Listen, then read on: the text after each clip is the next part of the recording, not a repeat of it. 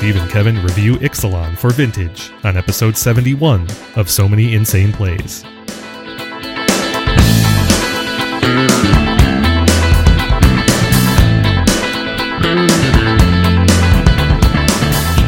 Welcome to episode 71 of So Many Insane Plays, our review of Ixalan for Vintage. I'm Kevin Crone with Stephen Menendian. Hi, everyone. If you have any comments or questions, you can tweet us at Many Insane Plays, email us at So Many Insane Plays Podcast at gmail.com, or leave feedback on Eternal Central, MTGcast, or themanadrain.com.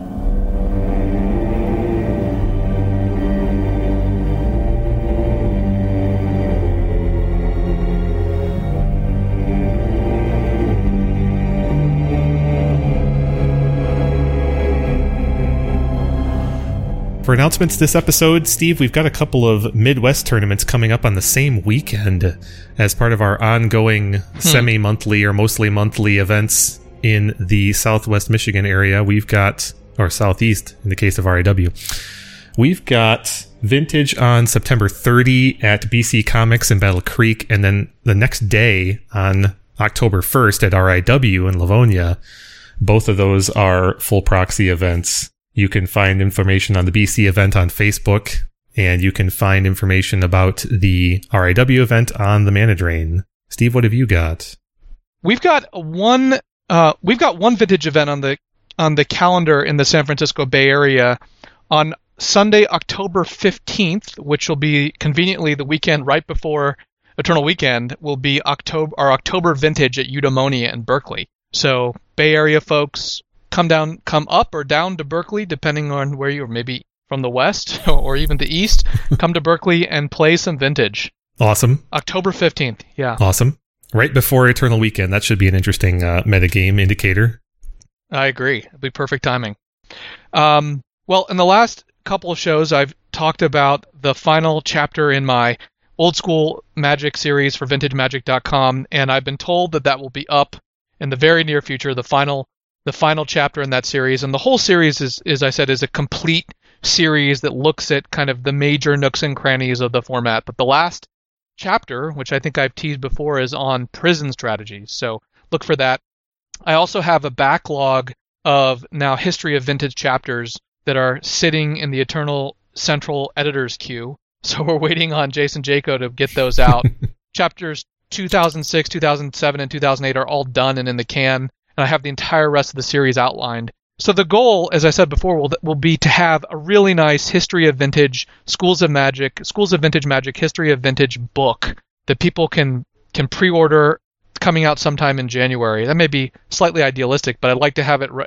We could be on track to have it done by the beginning of the year, which would be awesome, so that people could actually have a nice, thick hardcover that has, all the cool deck lists from the whole history, the warp and woof of the format, since its inception is just constructed Magic through Type 1 through Vintage, with cool pictures and images and banned and restricted lists. Kind of a perfect tool for anyone who wants to not only relive and understand the history of these schools of Vintage Magic, but also actually pick up decks from historical periods and play with them. So that should be done, but it just depends on how quickly Eternal Central can pump them out. Awesome. I look forward to it. The last few hardcovers that Jaco has produced out of Eternal Central have been high-quality products, so I look forward to seeing it. Eternal Central Publishing has a press has a really good track record so far, so hopefully this will be in the same vein. Exactly. Well, Kevin, this is a really special episode for us. Not just because we get to review a new set, which we think will probably have at least a couple of cards that will be interesting for Vintage, and I'm excited to review Ixalan, but this is the first time that both of us have been able to do a show in the midst of a live season of the Vintage Super League with both of us in the league. Right. So it's kind of a really unique opportunity for us to talk about, what we're experiencing in the league, what's happening in the league, and I just think we got to take advantage of it.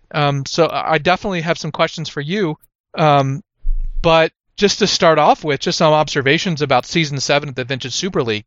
First of all, I have to shout out Randy Buehler, who is the creator and driver of the Super League series, and the Vintage Super League being the most super of the Super Leagues. So for those of you who are living under a rock or don't know what the Vintage Super League is, it's a series that Randy Buehler created in 2014 that really takes advantage of the possibility to stream Vintage. So when Vintage came on Magic Online, you could show it and broadcast it to the world. It's really amazing, Kevin. I mean, just in the last 6 or 7 years, the diversity of forms of content for Vintage, right? Mm-hmm. I mean, I think we were the first to launch a podcast sort of exclusively for Vintage, if not in Eternal generally. We might have been the first Eternal podcast. But and now we've got streamers, people who do it really well. And the Vintage Super League is just a wonderful showcase for the format, and it's a lot of fun. And so it's a league that's set up for basically 10 weeks in a playoff, where 10 players get to battle Vintage decks, and it's just a really cool thing to watch. It's a really entertaining show, and people can interact with the in the Twitch chat, interact with the commentators and the players, and so it's a really cool thing. So that's what the Vintage Super League is, and we're now at season 7, a couple years later. Mm-hmm. But also, this is an amazing group of people he's assembled for this season, mm-hmm. and I love the form. I want to talk with you. I want to ask you about your deck choice for the first trimester. The first trimester, the first 2 weeks are behind both of us, so we can talk openly about it. I also want to get your impressions of this season so far. But the first question is just, I mean, how sweet is the player base and the format? The first thing I'd just like to start out by saying this is an incredibly diverse cast of people. Yeah, definitely. I mean, we've got diversity in almost every aspect of diversity showing up, and I love it. And so I just wanted to hear your thoughts on the format before we get into deck choice, strategic selection. Just big picture, what do you think of the season so far? Yeah, well, I think it's a rousing success. It's been interesting as a Brewers challenge in an effort to create some deck selection diversity. The first couple of weeks haven't had very much, but that's going to, because of the structure of the league, it's going to manifest as more diversity in terms of deck choice in the future. But to your specific point about the people involved, yeah, we have people who basically come at Vintage from nearly every different direction, right? We've got aficionados, we've got longtime people like you and me who just love and adore the format. We've got pros who appreciate the format and have been through the league a number of times, like Ephro and Randy himself, of course. Yeah. We've got authors, we've got gunslingers, we've got brewers. I mean, every person. Old-time players, new-time players, professional Magic players.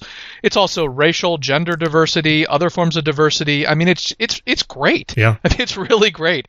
I think he's done an amazing job selecting people who are interesting and bringing together, who will bring interesting perspectives, interesting decks, interesting commentary. Mm-hmm. It just seems so much fun. I mean, this is just a fun crew. Yeah. I think he did, an amazing job.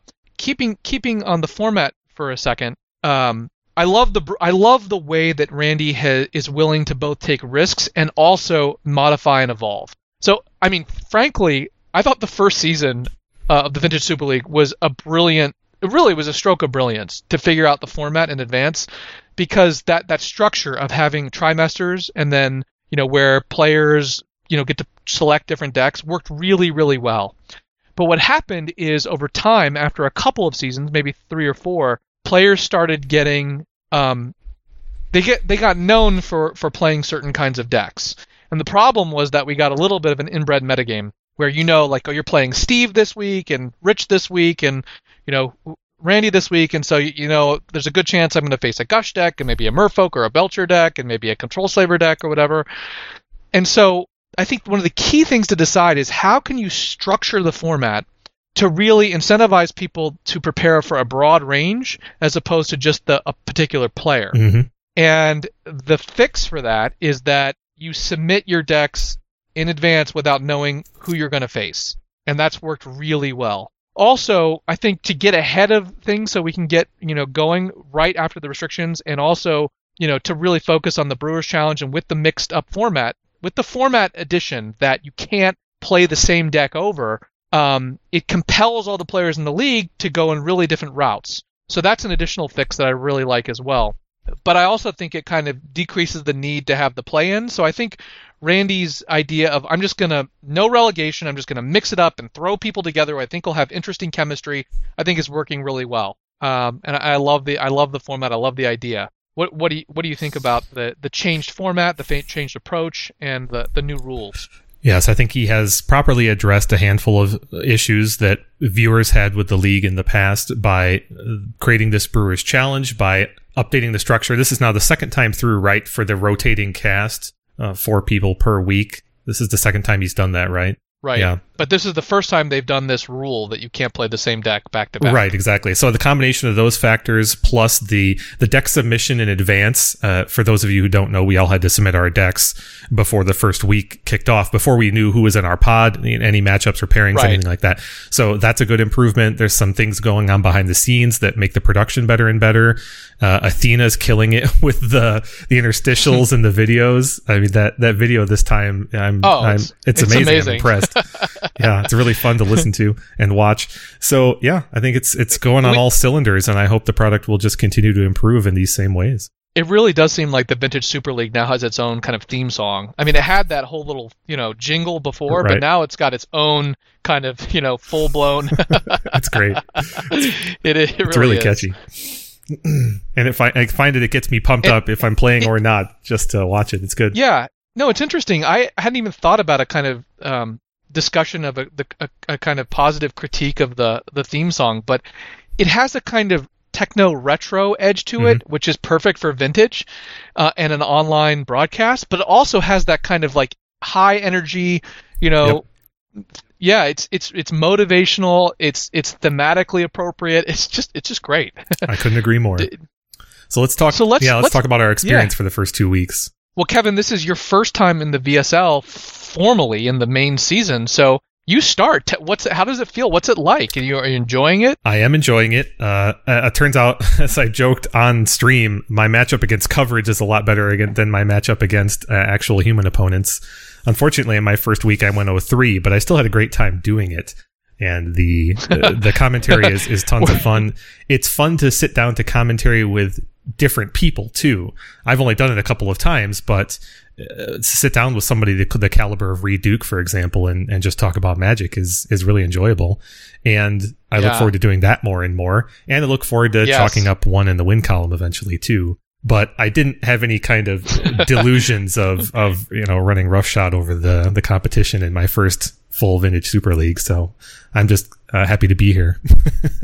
That's an interesting observation. I agree. I think doing the commentary is very enjoyable. Mm-hmm.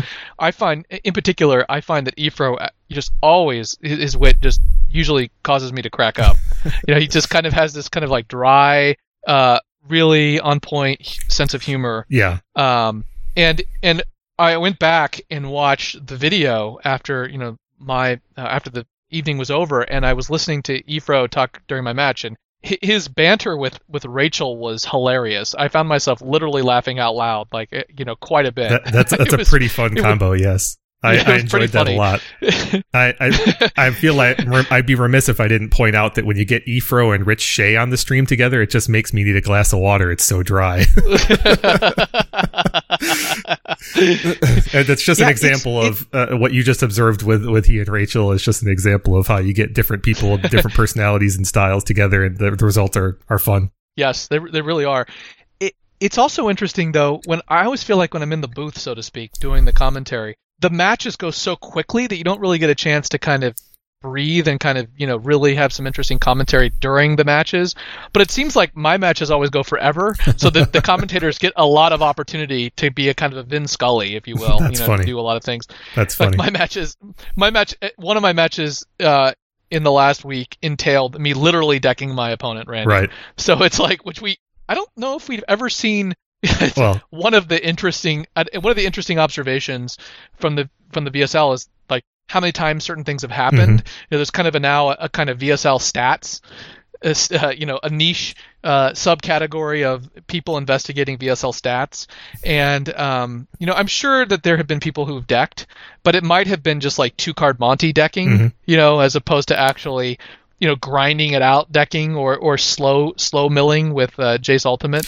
Well, I'm glad that you pointed specifically to Jace Ultimate there because I participated in what I think is a VSL first in my, I guess it was first or second match of the first week, and that was not scooping when Jace the Mind Sculptor ultimates against you.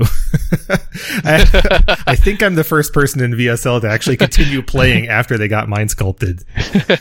And it was funny too, because Randy wrote in the VSL chat that he said, Kevin, you can concede at any time, you know? And I was laughing, and I said, yeah, I just want to play one more spell. And it turns out that I had Mental Misstep left in my deck, and when I drew it, there were like 6 cards left in my library. I thought, my whole goal this match now is to cast one more spell, and then I'll concede. So, yeah, I got to misstep one more thing, and then I scooped. I just thought it was funny to see someone actually get Mind Sculpted and keep playing, because I was so far gone that particular game. That's true. I had forgotten. That was. I guess there's 2 different Jace ultimates. There's the Jace the Mind Sculptor ultimate, right, which kind of does it in one fell swoop, and then there's the Baby Jace ultimate, which I did, which is much grindier. Yep. And gives you some semblance of possible hope. Yeah, there are certainly times where people could probably scoop earlier, but I think it actually depends whether there's really any element of drama, right? The whole point of this is to be an entertaining experience for the viewer, right? And so sometimes a dramatic death is a very entertaining thing to see. Yeah. Right? It's kind of got its own gore, slasher, blood and guts entertainment to it. Sure. And so actually seeing someone get completely blown out and having all those, this is probably a bad example, but seeing 100 monk tokens, firing over there is kind of an entertaining thing to see. Or that's probably, like I said, a bad example because people are sick of that. But or multiple Planeswalker emblems, which you had. Yes. So I think sometimes people scoop too soon in terms of just the entertainment value. But if it's a kind of long, drawn out, inevitable thing, then yes, you probably should spare the viewers.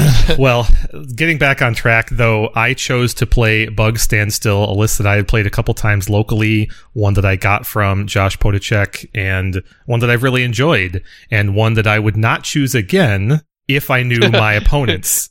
Because... Well, yeah, would you have any inkling that there would be 3 Leovold decks your week? No, I did not. Well, you had to put Rodrigo as a possible Leovold player, right? Yeah, that's true, but I think Rodrigo's range is pretty broad. Doesn't surprise me, let's put it that way. And it didn't surprise me too much that Reed brought it either. But I didn't know who my opponents were when I selected a deck, so bear that in mind. I was, in my eyes, preparing for what I thought were the top 2 contenders in the format going in, and that was Workshops and Outcomes, so the deck was definitely tilted towards those matchups and definitely disadvantaged against other aggro control, preordained based Leovold lists. So I don't feel too bad about my deck selection, but it was definitely a putrid matchup that week. Remind me what everyone played one more time, because I have all the... So in week 2, Eric played Grixis Thieves, Randy played Paradoxical, he called it Bargain Storm with Paradoxical Outcome. I played a Dak Delve Jeskai Pyromancer Mentor deck, and Rachel Agnes played Rich Shea's Jeskai Mentor Dak Delve deck, except it has 3 Snapcasters instead of Pyromancers, and 0 Jace Fringe Prodigy. Right. But week 1, Rodrigo and you played Leovold decks. There was a third Leovold deck and Reed played. But what did the 4th player play again? Oh, it was Rich playing Jeskai Mentor. Jeskai. Yeah, the same thing. Right. Yeah. Got it. Yep. So we've had 3 Leovold decks, 3 Jeskai decks, and then Grixis Thieves and a bargain deck. not really DPS. Only one of 8 players. Only one of 8 players is playing Paradoxical Outcome. Yep. Which is kind of the boogeyman after the restriction, right? I mean, it's interesting. You and I both. I think if people go back and listen to our post-restriction show, our predictions are pretty dead on. We'll talk a little bit briefly about the Eternal Extravaganza, but I think anyway. So continue. What was your process? So you played Bug Still, you liked the deck, you played it locally. Yes, I wanted something that had broad answers to the metagame, because I knew I was going to be submitting 3 different decks over the course of the whole league, so I just wanted to start out kind of with a broad answer to see what people would throw, because I had a feeling that a lot of people in the league would be throwing very powerful decks at the first week. I expected more shops and a more outcome than we've seen inside of the first week. So that was my idea. I don't think my deck is like a 0/100 matchup against those people and those decks that I faced in week 1, but I do think it's disadvantaged against those lists. And it's unfortunate to say, even though Jeskai is still a powerful player in the metagame, that this particular Bug Still list is a little draw dependent against those decks.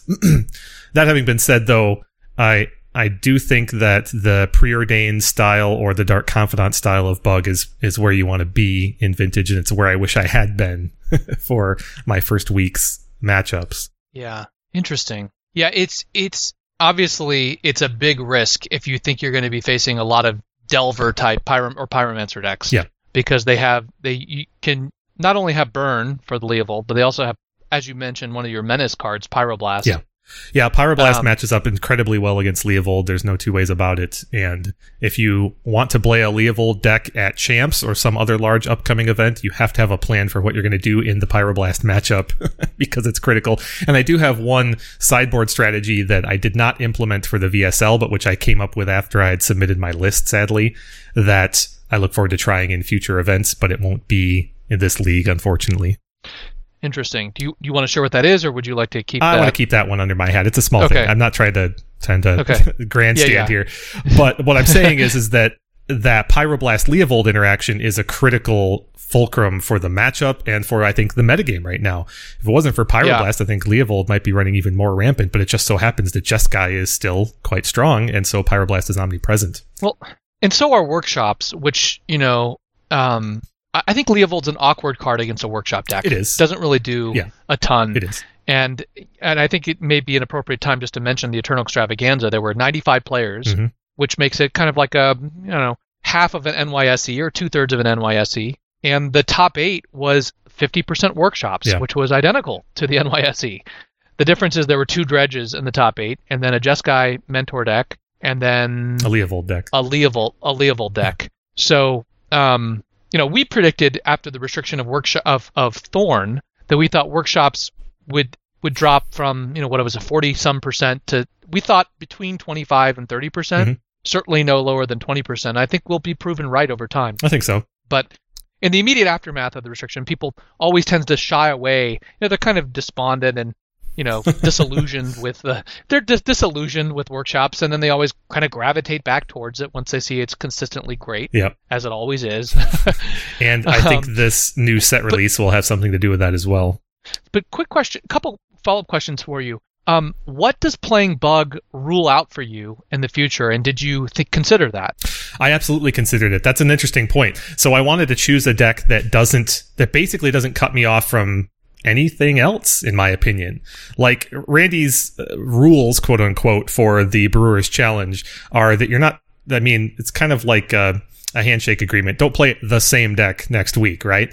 Or next month. In the case of Bug Leovold, though, it doesn't cut me off from basically any other thing in the format. There's not much that overlaps with Leovold. I'm not going to play Leovold again, and I will probably not play Deathrite Shaman again, although that's like a gray area, I would argue, depending on how you construct your other Deathrite Shaman lists. But honestly, I liked it because it was something I had been playing and having success with recently, and also it leaves me open to basically every other deck in the format going forward.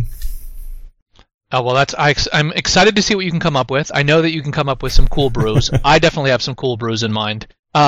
Is there anything in terms of your play that you wish you could have taken back or done differently? Well, it's hard to point to very specific situations. I don't think I took, exactly the wrong overall line in too many situations. There was one force of will that I can't bring up the scenario well enough. There's one force of will I wish I could take back because I think I was the wrong fight. And there was one pivotal moment that you and I talked about off the air, which was when I got my opponent. Who was my opponent when I got them down to 4 and they plowed my... that must have been Rich. I think you were playing... Yeah, it was Rich. It must have been Rich because there was a Swords to Plowshares involved. Yeah, in one of our games, I got Rich down very low and was attacking with a creeping tar pit under a standstill. Yes. and Rich broke the standstill to plow the tar pit EOT just to break the standstill, as you do with an instant, but also to get the threat off the board. And I had the chance to fight over that. And with him so low on life, it might have been my best path to victory to fight over that at the time, but I was just gun shy. I didn't think I was going to be able to keep that thing alive with how much removal his deck has for it. But given that he had been drawing cards for a couple of turns, he could have any number of maybe 6 to 8 answers in his deck at that point in the late game. So I didn't think I could keep it alive, but it may have been my best chance to do so. We haven't done scenarios in a long time, a scenarios episode or podcast. I think we're going to plan some of those where we identify discrete scenarios to discuss and debate. Mm-hmm. But since we're both on the VSL, I think talking about our player specific moments is certainly valid. We didn't prep for that, so I kind of put you on the spot. But I thought you played very well overall. You can always point to things you wish you would have done differently. I think that particular play was probably the play that stood out to me most. It's not just what I think. I don't think it was just a mistake, but I think it's an interesting mistake because it's one that brings back into focus, or it's a mistake based upon the question of who is the beatdown. Right? That you elected not to do that because you get more value from letting it resolve. Yet the context of the situation is that he's at 4 life. And if you can get one more swing just by tempoing, right, trading 2 for 1 for the swords, and get him to 1, then I think his options dramatically constrain. Yeah. And so I think even if he was able to remove it, which has a good chance on the following turn, he can't swords on his turn, right? So he's going to have to do it on your turn. If you can get one more attack in, I think it buys you a lot of things. It means he can't play a spell on his turn because he's got to keep his mana up, and he was constrained on mana. And I don't think you queued into this, but you had wasted, I think, he only had like one colored mana source. He had like a library and an off-colored Mox or something, or a non-relevant Mox, and he had like the Tundra, and you'd wasted 2 or 3 of his Tundras already. So he was really constrained on mana. But I think that was the only thing I would have. I think that was the only thing I would have done differently if you. I thought you played really well. There are always things that you wish you could have take back. I played against Rachel, and in the first game there was something happened with Magic Online, and I don't know what it was, but it was the beginning of the first match where I was trying to fetch out a volcanic island in response to her ancestral. Right. And Magic Online wouldn't let me. People thought that my internet was down or something else, but what it was Magic Online. I kept clicking a volcanic island, and I kept hearing a sound, which I said during a later match during the commentaries. It sounded like when Simon Belmont gets injured on Castlevania, or it sounds like some, like it's just like it's like a little heart sound. You know what I mean? It's like so somehow I got caught in some sort of, I don't know, messed up bug, or if it's not a bug, I don't know what it was, but I was asking Athena, the producer, like, what's going on? How do I fix this? I said, she could see I'm trying to click the volcanic island, and it just wasn't coming out. And she just said, restart your Magic Online. So it wasn't a tech problem on my end. It was just something with Magic Online that we couldn't figure out. Sure. But anyway, that game was really weird, and I just wanted to highlight this when we're talking about things we would have done differently. Because she played a Mystic Remora. I strip mined her first land, and then her second land played Mystic Remora, and I was flooded with lands, but I didn't fetch. I brainstormed, and I saw 2 more lands, and I just played 2 fetch lands and drew 2 more lands that I could have shuffled away. And I got totally mana flooded, and in retrospect, I wish I had shuffled just to see some fresh cards. Sure. Because I thought she was going to continue to play lands, so I needed to play more lands to get around the Remora and just buy time. But she never played the second land, and I should have seen that immediately and just shuffled away at least the second land, and I might have been able to dig back in. That was a very close game, but that was the only thing I regret. I wish I had done that differently. The other 2 matches I played were way too complicated to even begin to figure out what I could have done differently. Right. I mean, they were just like massive, complicated, massive number of branches in each game that I could have pursued. It's just too convoluted to even begin to think what I could have done differently. Anyway. I do have one specific scenario question for you, and it's more general rather than the particular match and game in question. And that was your early strip mine against Rachel, which was where I think you were on the play and you stripped her first land. And then she played Library on like a turn or 2 later, and that Library ended up dominating that game. I wonder if you have thoughts on the whole aggressive strip/waste strategy in that Jeskai deck when you have so few of those utility removal lands. It's hard to know. I think I figured out pretty quickly. I don't remember what she first fetched out, but I think she fetched out a Tundra, and I stripped it. So I immediately put her onto a Jeskai deck. And so the reason I strip immediately is because I fear a Gush more than Library. Interesting. So I don't want the strip to run into a Gush. That's what I'm more concerned about.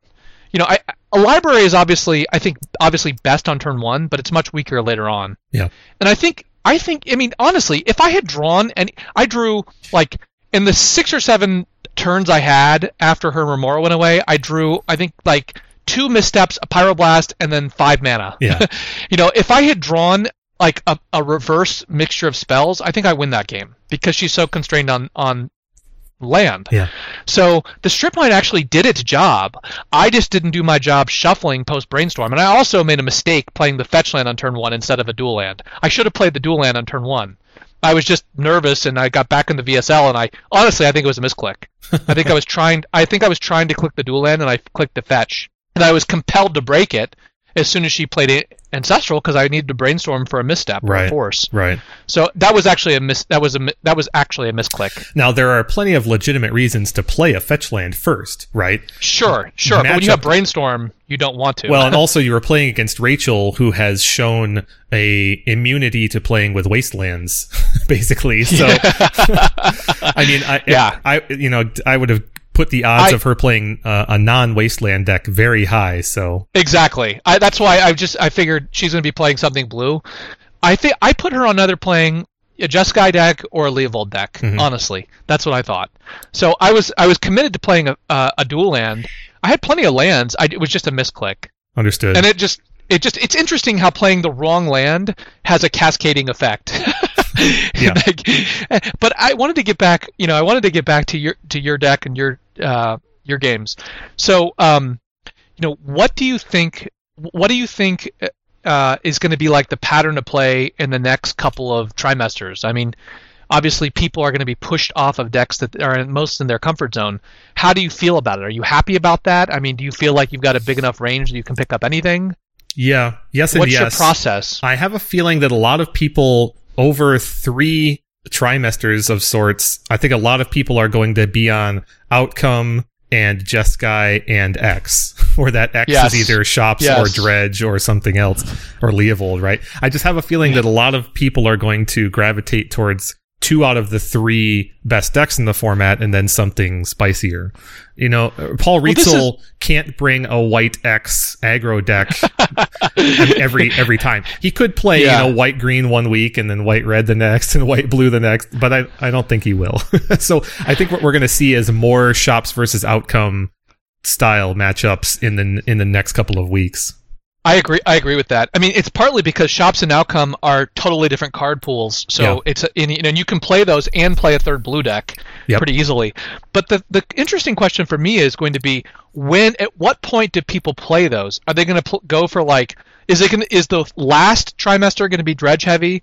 And how will this is a little bit inside baseball, but some of the questions I've been wondering about are, so I have some decks in mind, but I'm trying to figure out which decks will have the best impact in which of the trimesters. Mm-hmm. And obviously we haven't seen what Paul and David and Bob are going to be playing, and Aaron are going to be playing in the end of the first trimester, and we can make guesses, and I'd like to hear your thoughts. But so I think it's a given that the Vintage Championship will have an impact on what people play in the third trimester. Sure. The Vintage Championship will happen after people have submitted their second trimester deck lists, but before the third, I believe.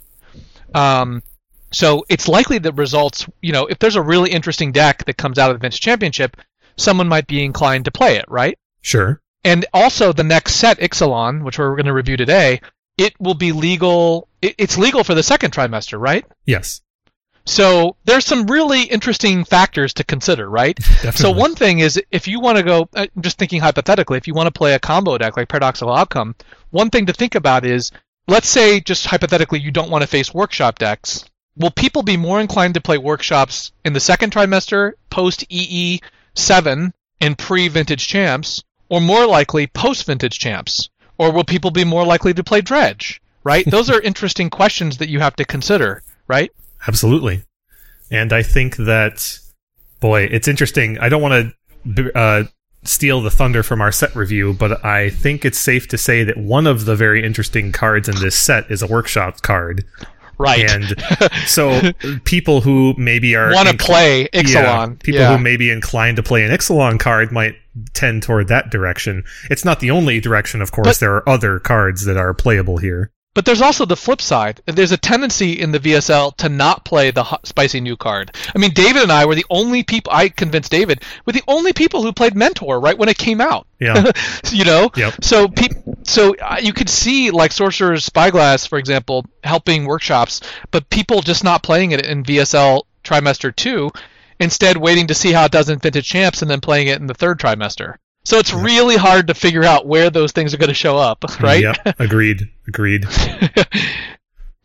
Well, I'm totally looking forward to it. I'm very excited, and I agree with you. I'm excited about the impact of Ixalan, and I'm excited about the impact of Vintage Champs, and vice versa. I mean, there's no denying that the VSL has some amount of impact on the larger metagame, or at least how people perceive it.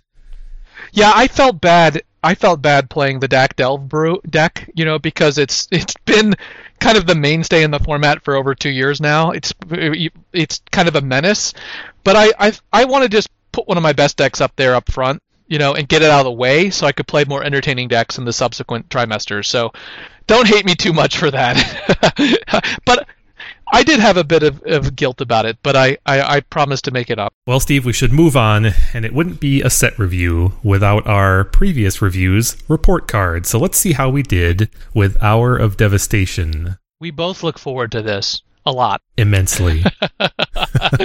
And you do me quite a service here, because not only do you do all the hard work of crunching the data, although I certainly do my share of the burden when it comes to the metagame data collection, but you also keep it a surprise. So even though we work with a document that we both use to organize our show notes, you conceal the results from me by hiding the text in kind of invisible ink.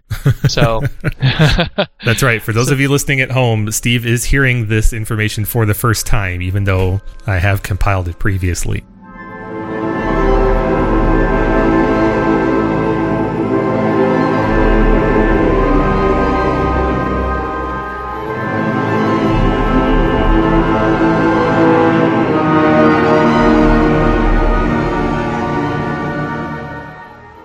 So, Hour of Devastation, much like many other sets, has a handful of cards that we predict 0 appearances of, but we enjoy to discuss, and they have 0 appearances. This set's no different. So for the likes of Locust God, Leave to Chance, Firebrand Archer, Scavenger Grounds, Nimble Obstructionist, and Bloodwater Entity, we predicted 0, and there were 0s across the board.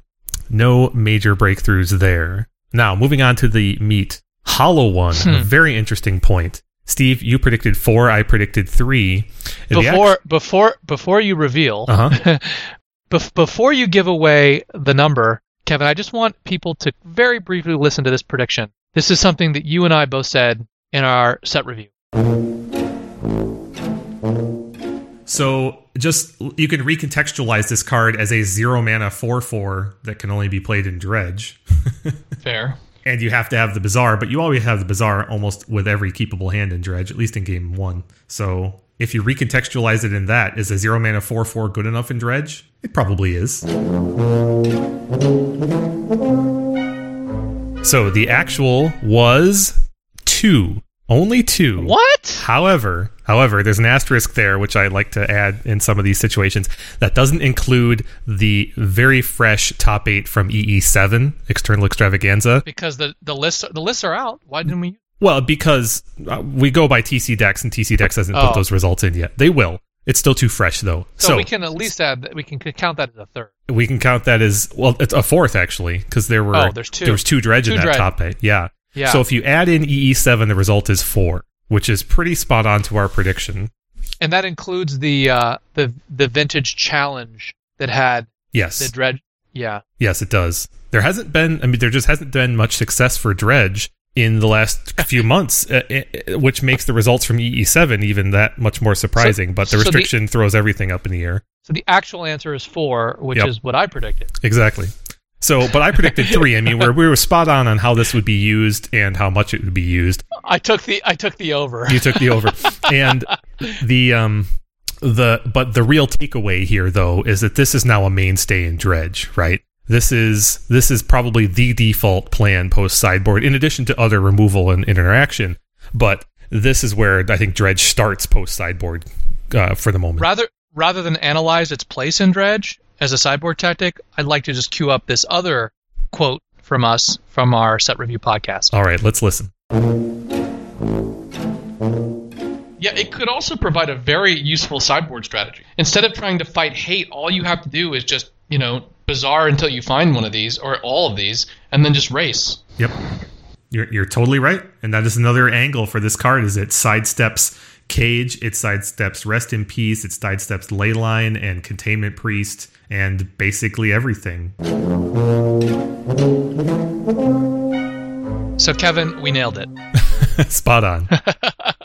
and couldn't I think, get closer. Yep, and I think that I just want to reiterate, if you're preparing for Dredge, you need to prepare for Hollow 1 post-sideboard going forward. It really does actually change the calculus.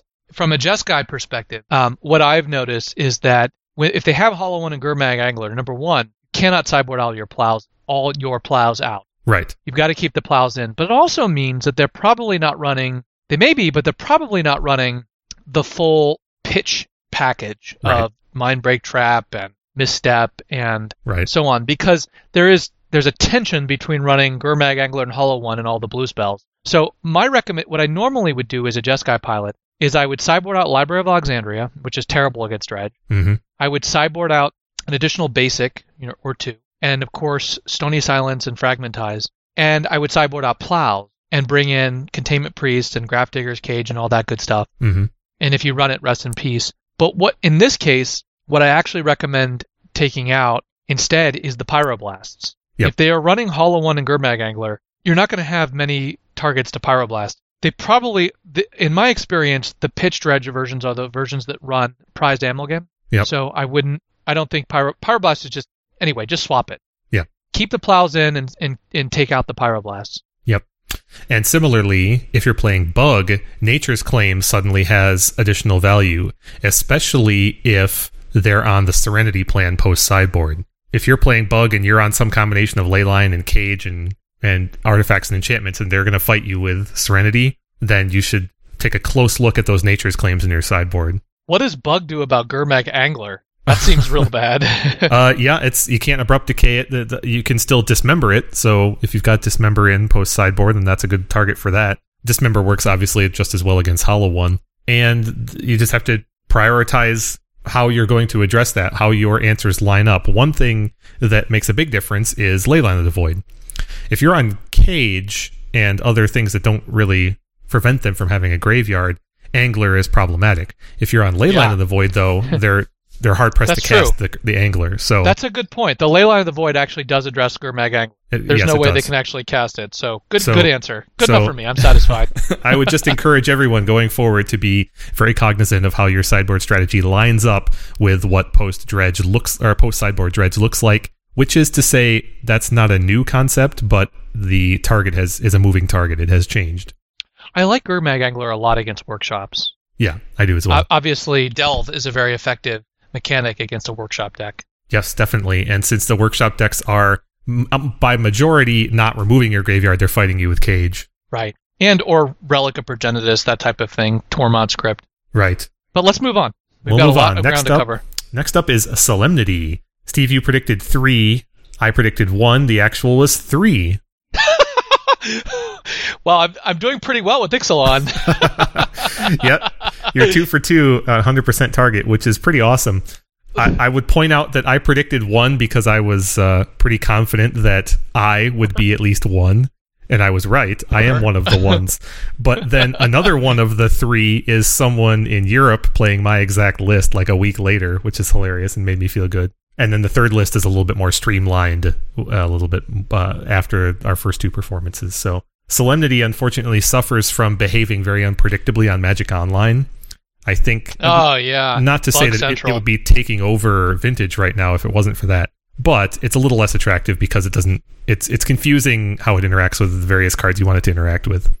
Still, pretty good call for us on Solemnity. Next up is a fun one, Mirage Mirror. You predicted one. Remind me what that is. That's the artifact that can become a copy of another permanent. Oh, okay. With the activated ability, right? Yeah. You predicted 1. I predicted 0. The actual was 2. Oh, yeah! Yeah! Wow. I mean, not only have I won all 3 of these, but I'm like so close to my accuracy is high. Your accuracy is very high. Mirage Mirror was used in some interesting scenarios. It was used in a Dark Depths scenario by Charles Rolko at one of our local RIW events.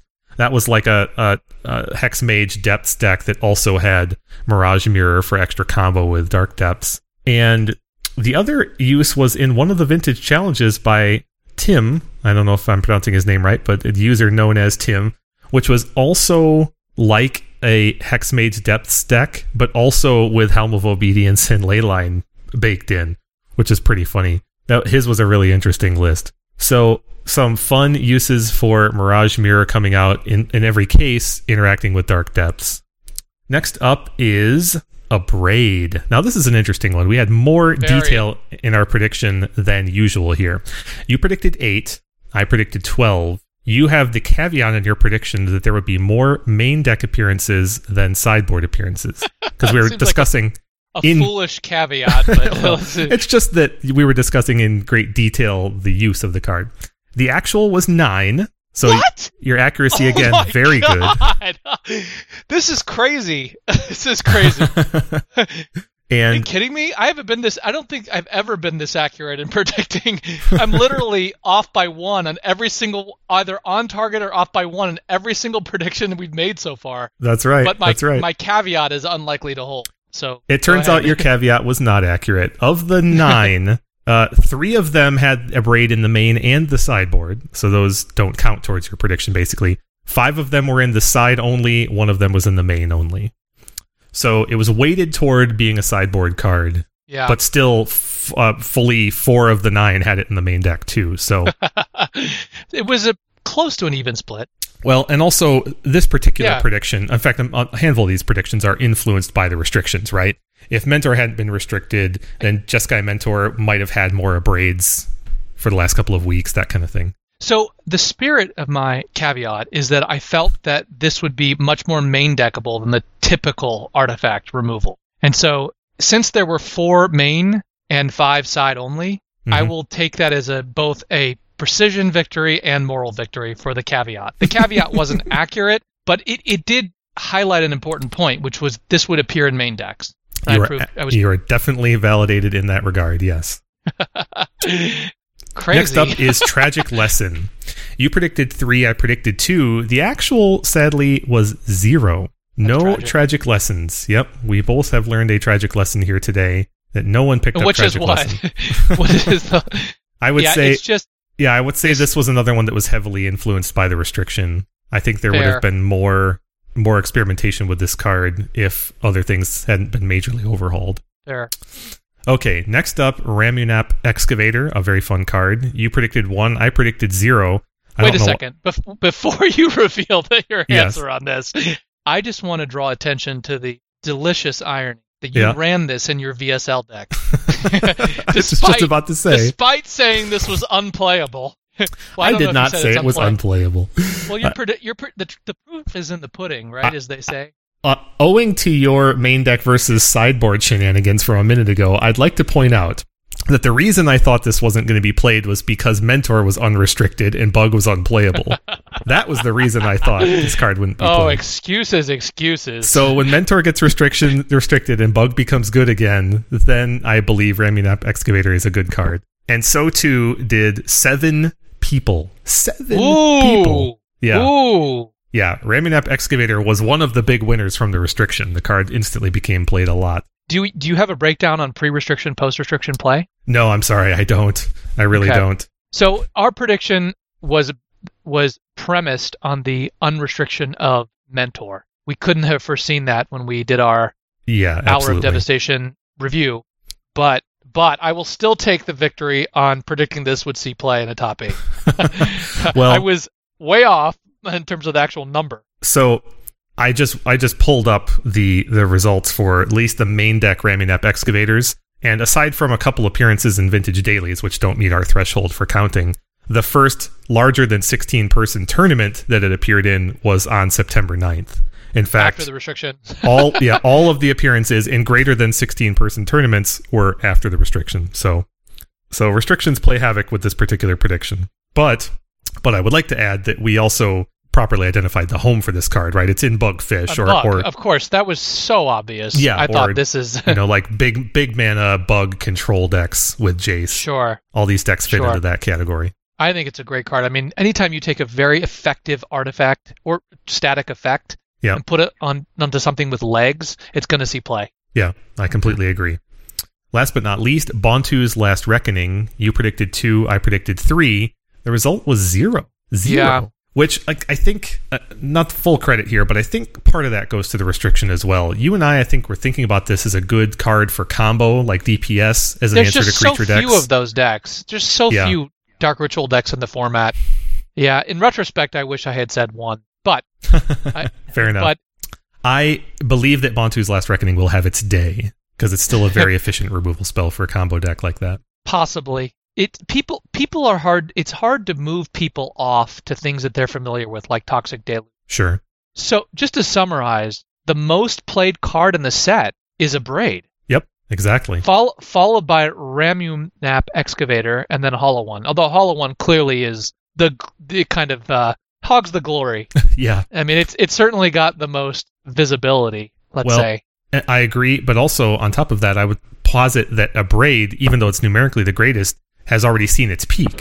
Abrade was there because of Jeskai Mentor being such a force, and because of how good Abrade is. Yeah, against Shops and against Mentor. I have a suspicion that we're going to see less Abrade and more Excavator and Hollow One going forward. Agreed. When you think about Magic sets, Kevin, I don't know about you, but do you associate Magic sets with particular cards, like in your mind? Obviously, it's complicated by reprints and stuff, but do you feel like there's like a symbolic representation of a Magic set in your head? Absolutely, yes. For certain cards in certain sets, I sure do. Let's play a little game, okay? Yeah. I want you to name the first card that comes to mind, and I'm going to name a set, okay? Okay. This might be tricky, but okay. It's a word association game, and you can play along at home. Okay. Future Sight. The first card that comes to mind is the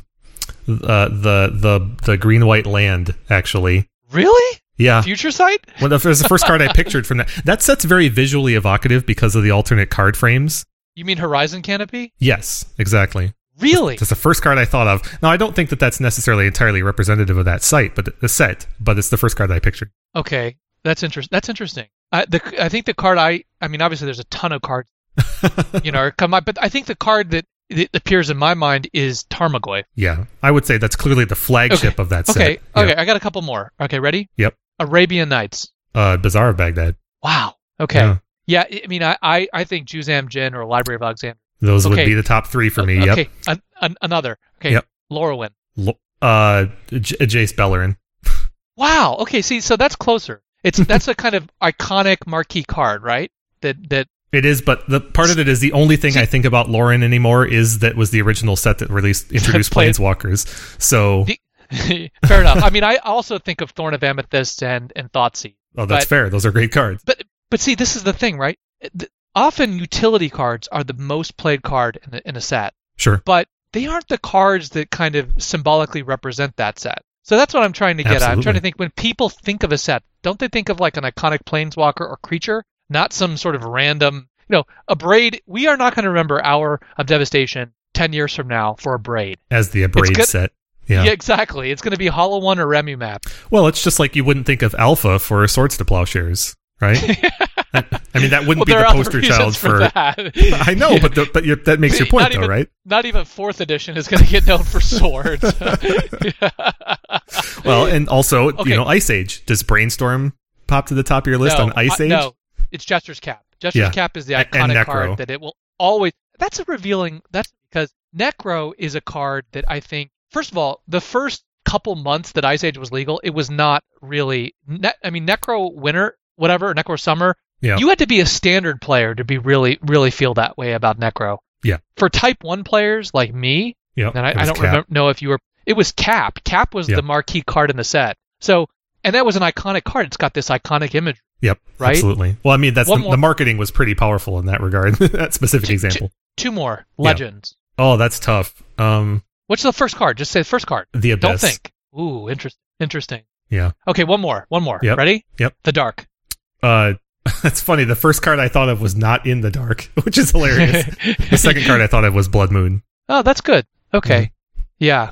Yeah, the Dark is hard to pinpoint a kind of like iconic card. You know, obviously Maze of Ith is the only card that was immediately restricted in the wake of the Dark. But Leviathan stands out. Leviathan, Blood Moon. I was going to say, like, iconically, you know, maybe some like Cave Dweller, Murk Dwellers or something like that, you know. Yeah. But anyway, you know, I'm sure our listeners are going nuts with their own reactions. But I just wanted to think about how are sets encoded, you know, in our experience. Yeah. Obviously, it's complicated by the fact that cards get reprinted, right, or get superseded. But there is an association. Sets are more than just a vehicle for introducing new cards in the card. They also they're freighted. They're freighted with meaning. They're freighted with mechanics. Mm-hmm. They're freighted with iconic imagery, and that imagery matters. It's it's the associations that we make, and they become emotional, right? They're like, you know, the sepia tone photographs. They have they have an emotional connotation to them. It's not just what's there. My thought process is a very visual one. When you talk about cards, my thought process is not mechanical at all. It's when I'm picturing the cards,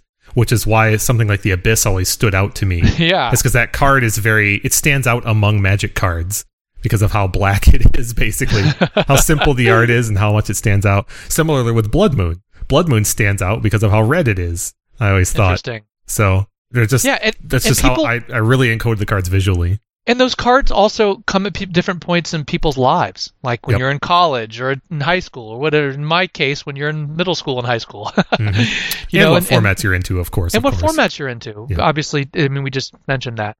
I mean, I think there's no question that the Skull is the most iconic card from Ice Age. But if you were actually playing Type 1, at the time Ice Age came out, I mean, Jester's Cap was a huge deal. Far the most important, exciting card. I mean, people were really excited about Icy Manipulator, but the new art on Icy, and I knew talking about 1995, right, was nothing like the iconic and limited. I was very disappointed when the art for Icy was originally spoiled. What, you didn't like the Rube Goldberg contraption Icy Manipulator over the iconic clawed hand over the silver crystal orb? It's not even close. It's one of those scenarios where if one had come before the other, I probably would prefer them in the other order, right? True. But that's just the way I felt at the time. Well, thank you for doing this work and helping us review Hour of Devastation. Hour of Devastation has made its little notch in the vintage format, and I expect to see some persistence there. So let's move on to the Ixalan.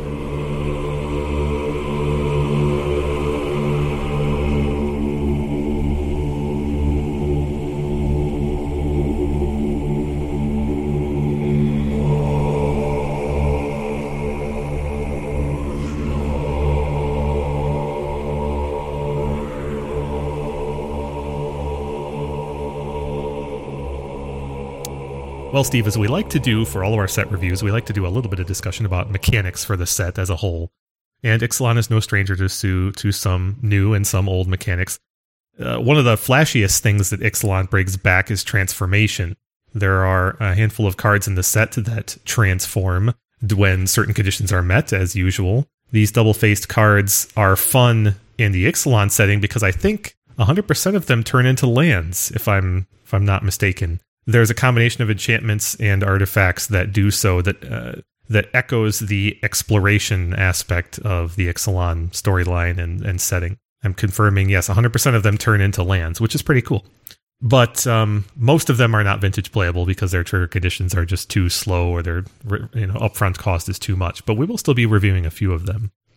Other new things in Ixalan mechanically, there's a creature ability called Enrage that says whenever this creature receives damage, you do XYZ result. It's a trigger. Won't be much of a relevance for Vintage because creature combat is at a minimum in this format. But it has everything to do with the balance of the cards as well. Many creature abilities that we reviewed from past sets are just for limited play, and Enrage is, I think, one of them for the most part. The other fun new ability for this set is called Explore. Explore is a is a way to encapsulate a creature or some other permanent exploring the top of your deck, I think, because basically the simplest way to explain Explore is to just read it. It's usually an activated ability. Here's an example. I thought when you get to put a basic land into play. Well, you're not the first person to think that. So the reminder text for Explore is reveal the top card of your library, put that card into your hand if it's a land, otherwise put a +1/+1 counter on this creature, then put the card back or put it into your graveyard. It's kind of a really back or into your graveyard. It's a really complicated ability. Yeah, what's up with that? You reveal it. If it's a land, you draw it. If not, you can put it back or you can mill it, which is kind of fun. So it would contribute toward Delve or something. It's like a weird scry, but yeah, you're right. It's kind of like a scry. You draw it if it's a land. If not, you get a variation on scry. That's probably a good way to look at it. Anyway, we'll be discussing some cards with those abilities in this set review. And thank you all for your responses on Twitter to our Twitter request, because we got a good number of responses with many different cards in them, and we'll be discussing most of them. And if you don't tell us cards that you want to hear reviewed, there's a good chance we won't do it. So we rely on you. Now, we do try and be proactive about identifying cards that we want to review. I certainly have suggested some to Kevin, but we always hear people complain, well, why didn't you review X, Y, or Z? Why didn't you suggest it? It's not like we don't give people ample opportunity. That's right. So take this lesson, and I think many of our audience have, because we got several people responding, and some of them with a list of cards, which is fun. So this isn't a mechanic, Kevin, but one of the interesting elements of this set is the dinosaur card type. I believe This is the first time we've seen this, right? Well, I don't remember if there were dinosaurs that they changed to be lizards in the past. I remember, wasn't there like a giant Allosaur at one point or something like that? Some weird... There were dinosaurs, but I don't remember there being a creature-type dinosaur before this set, let alone... You're completely right that there were Allosaurs before, and I think, for example, owing to our discussion about Ice Age, Pygmy Allosaurus, which is a 3-mana 2/2 with Swamp Walk in green, is Summon Dinosaur on the card. So it's pretty clear that they're... Ice Age. Oh, Ice Age. It's pretty clear that there have been dinosaurs in the past, and I think it was part of the creature type correction that was made a few years back, where they removed that type and made them all, I don't know, lizards simplified. Or beasts. Right. Yeah. But now they're going back to that, and they have released a list of a dozen or so cards that are being eroded back to being dinosaurs. Good. Which is fun. Well, my 9-year-old self would have been very pleased, although I don't know why it took until 2017 for us to get a set with some dinosaurs, right? Is that too much? Is that really too much to ask for? It's interesting. Right. It's also interesting. I mean, so this Explore mechanic seems directly linked to a number of pirates. And I have to say that I very much enjoyed perusing those cards. Those vehicles that look like pirate ships. I read Moby Dick last year, and ever since then I've really enjoyed nautical stories, nautical imagery. Nice. There are some pretty epic boat arts in this set. Yes. I'm a little sad that many of them are not better cards, which I'm not going to belabor the point, but the Fell flagship, for example, and the Dusk Legion Dreadnought, I mean, these are some pretty epic boat arts. Yeah, they're beautiful. I mean, they're just I don't know how else to put it other than you did. It's pretty attractive art. And it is odd, though, to have this pirate theme and Explore and dinosaurs in the same... It's not exactly the two genres or sub-fantasy genres you imagine being mixed together, right? I mean, one is kind of evocative of, either Pacific or Caribbean imagery, obviously with pirates, circa whatever, 17th, 18th century. But dinosaur, we're talking, the Pliocene. We're talking the Jurassic, we're talking the Triassic. I mean, those are two weird kind of themes to merge together. I don't know if you have a strong feeling about that, but I would prefer those be separated. I mean, strictly speaking, in an Earth context, you're completely right. I don't have a strong opinion on the matter. I think it's a fun combination, and Magic is first and foremost a game. So it doesn't bother me per se, but your observation is completely correct. I guess what I'm saying is they're both. Let me put it in positive terms and not critique terms. They're awesome themes. I love pirates. Yes. I love dinosaurs. Let's make sets that are just like more focused around one, and then more sets that are focused around the other. Let's put it that way. That's a fair point, and I think I think that's fair. Okay, let's move on to the vintage set review.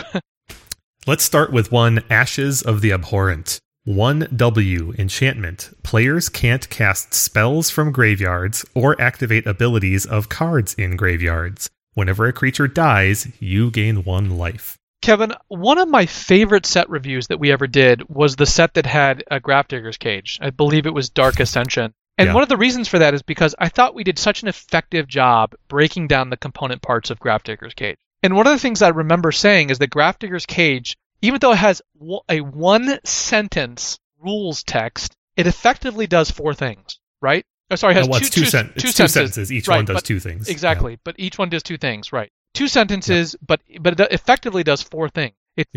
Breaking it down, creature cards can't enter the battlefield from graveyard. Number 2, creature cards can't enter the battlefield from libraries. Number 3, players can't cast cards in graveyards. Number 4, players can't cast cards from library, right? Mm-hmm. So the obvious point of comparison between Ashes of the Abhorrent and Grafdigger's Cage is Grafdigger's Cage. Sure. And what's interesting is that Ashes of the Abhorrent effectively does 1/4 of what Grafdigger's Cage does, but it closes off a small loop and then has this kind of like 2%er thing thrown in.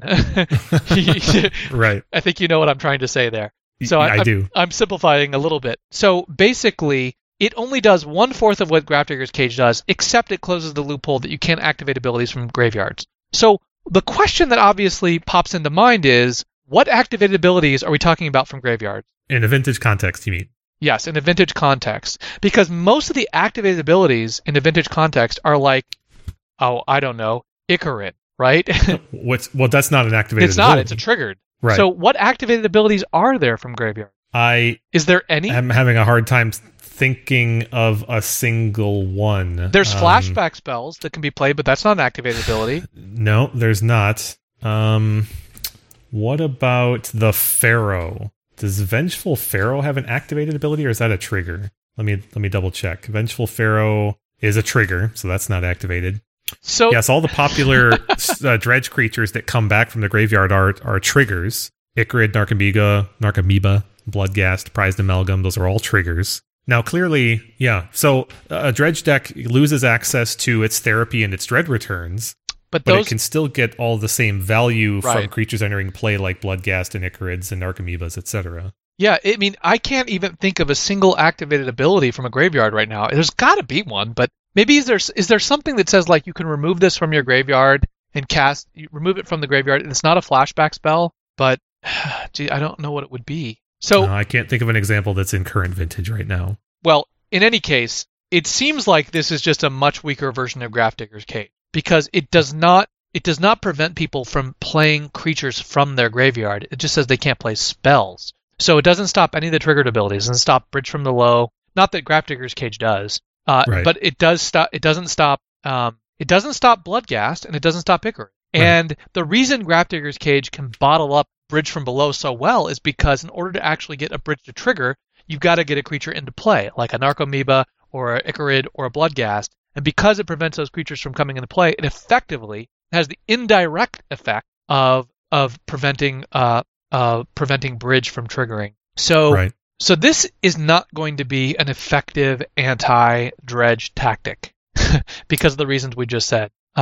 It doesn't close any loopholes. It just doesn't do anything relevant that Grafdigger's Cage doesn't already do. Although I do think, as I said, I think Rest in Peace doesn't also do. That Rest in Peace doesn't do at the same casting cost. I do think that I don't want to completely write off the gain life whenever a creature dies. But as I said, I think that's like 2% of the value of this card. It's extremely marginal. If you were to tell me I could start the game with this in play against Dredge for no value, for no cost, the only things the net effect of its triggered ability would probably be 6 to 10 life in a game, which might buy you an extra turn. But I agree with you that that's a pretty small percentage. The net effect of stopping therapies from being cast and dread returns being flashed back. Well, that's the also irony. Might give you a turn. That's the irony, right? Is that the two things it stops from being cast are dread return and therapy. And yet, those are the two things that actually allow the creatures to die. So, except for Ichorid, which kills itself, right? The Dread, you're not going to be gaining life if your opponent can't flash back those two spells. That's very funny. Yeah. So it actually works at cross purposes. The only reason you would ever consider this over any of the other cards we mentioned, or specifically Grafdigger's Cage, is because it's an enchantment and hard to remove. But, Wispmare and Nature's Claim and Chain all still hit it. This is not vintage playable. It is an anti-Yawgmoth's Will tactic, but there are better versions of that. It's better than Rest in Peace if you are trying to abuse your own graveyard. So that's still questionable. For that's Delve, right? Yeah, that's still questionable. You're right. I'm not saying this would push it into playability, but it does have that one slight advantage over Rest in Peace. Yes, but then again, I Cage, agree with that. It has a slight advantage over Rest in Peace, but that doesn't mean it's better than Rest in Peace. Yes. Well, Cage has that same advantage as well. So yep. This is not going to supplant Cage and Rest in Peace or Containment Priest, which we haven't touched on, but also obviously in the same mana cost and more flexible. So yes. I think there's just too much competition in Vintage for this effect at this mana cost specifically. It's interesting. I wonder, what do you think this card was designed to fight? The activated abilities part must be the linchpin. That's the key. So are we talking about, you know what? I'm sorry, it just occurred to me. We're talking about standard here. Yes, and I was going to say. And like mono black zombies. I'm too far removed from those formats to be able to even hazard a guess. It would be gross speculation on my part. I assume it's intended to address some sort of issue. I think there's some interactions in standard over the last few years now that this is meant to stop. Like, never mind, it doesn't matter. It doesn't. So I take it to mean that you're predicting 0. Already did. All right. Way ahead of you, I am also predicting 0. Let's move on to Tocatli Honor Guard. 1W. Creature Human Soldier. Creatures entering the battlefield don't cause abilities to trigger. 1/3. So clearly, 2 mana. We didn't discuss this with the prior card, but 2 mana is definitely a playable vintage mana cost for a creature. 1/3 is not a great power and toughness, but it's still respectable and matches up well against certain things like, say, Phyrexian Revoker. But this ability, creatures not triggering abilities, was printed on Torpor Orb and Hushwing Gryph, and neither of those cards have seen significant vintage play at all. What CIP abilities are played in vintage right now that trigger with a creature coming into play? Snapcaster Mage. Okay, that's fair. That's a relevant Vendilion one. Click. True. And Ingot Chewer. Ingot Chewer. That's relevant. Sure. Precursor Golem. Okay, so this could be a White Eldrazi card that's used against Snapcaster decks. It also shuts off Thought-Knot Seer. Okay, well, in that case, it will not be used by White Eldrazi. I thought not. Oh. B. Yeah, so there are... It's a low number, but high impact abilities that this shuts off. That's a good answer. I wasn't trying glib. I just wanted to know, what kind of application did this have? And you answered the question. So this could certainly see play in a kind of white weenie deck. It could be played in a white Eldrazi deck, not because of Thought-Knot Seer. And it could also be played in a kind of humans deck, right? Mm-hmm. The question is the sum of its applications valuable enough to take up a precious slot? And I would imagine not, especially in the short term. I think the burden of proof was, on this card to see play, especially since it doesn't have much power. If this was a 2/1, then I think it would be a lot stronger, obviously. Right. Even in the era of Ballista, but you need to accumulate power somehow, and 1 damage does not really get it done. I agree. Also, all the cards we just listed, Snapcaster Click is rarely played right now. Ingot Chewer doesn't really apply. Thought-Knot Seer. These cards are spread across different decks and serve dramatically different functions. Right. And it's not like a workshops. It's not like a humans deck is really looking to shut down Snapcaster Mage. Yeah. Right. In fact, if you are, cards like Thalia and Thalia do it better than this card really would. Yes. Thalia and Thalia. Wait a second. Are there any merfolk that this disrupts? No, I don't believe so. The Lords, not Curse Catcher, not True Name Nemesis, because True Name is an as. You don't. Isn't Adept, say, when it comes into play, draw a card? It does stop that, right? Yep, you're right. Ah. You're right. It does. I knew my brain had like a subconscious or recognition that there was something, but I couldn't pinpoint it. You're completely right. Silvergill Adept is disabled in terms of card draw with this. So it does basically a little bit against everything. It's like that's a fair assessment. Which means that it's not really good.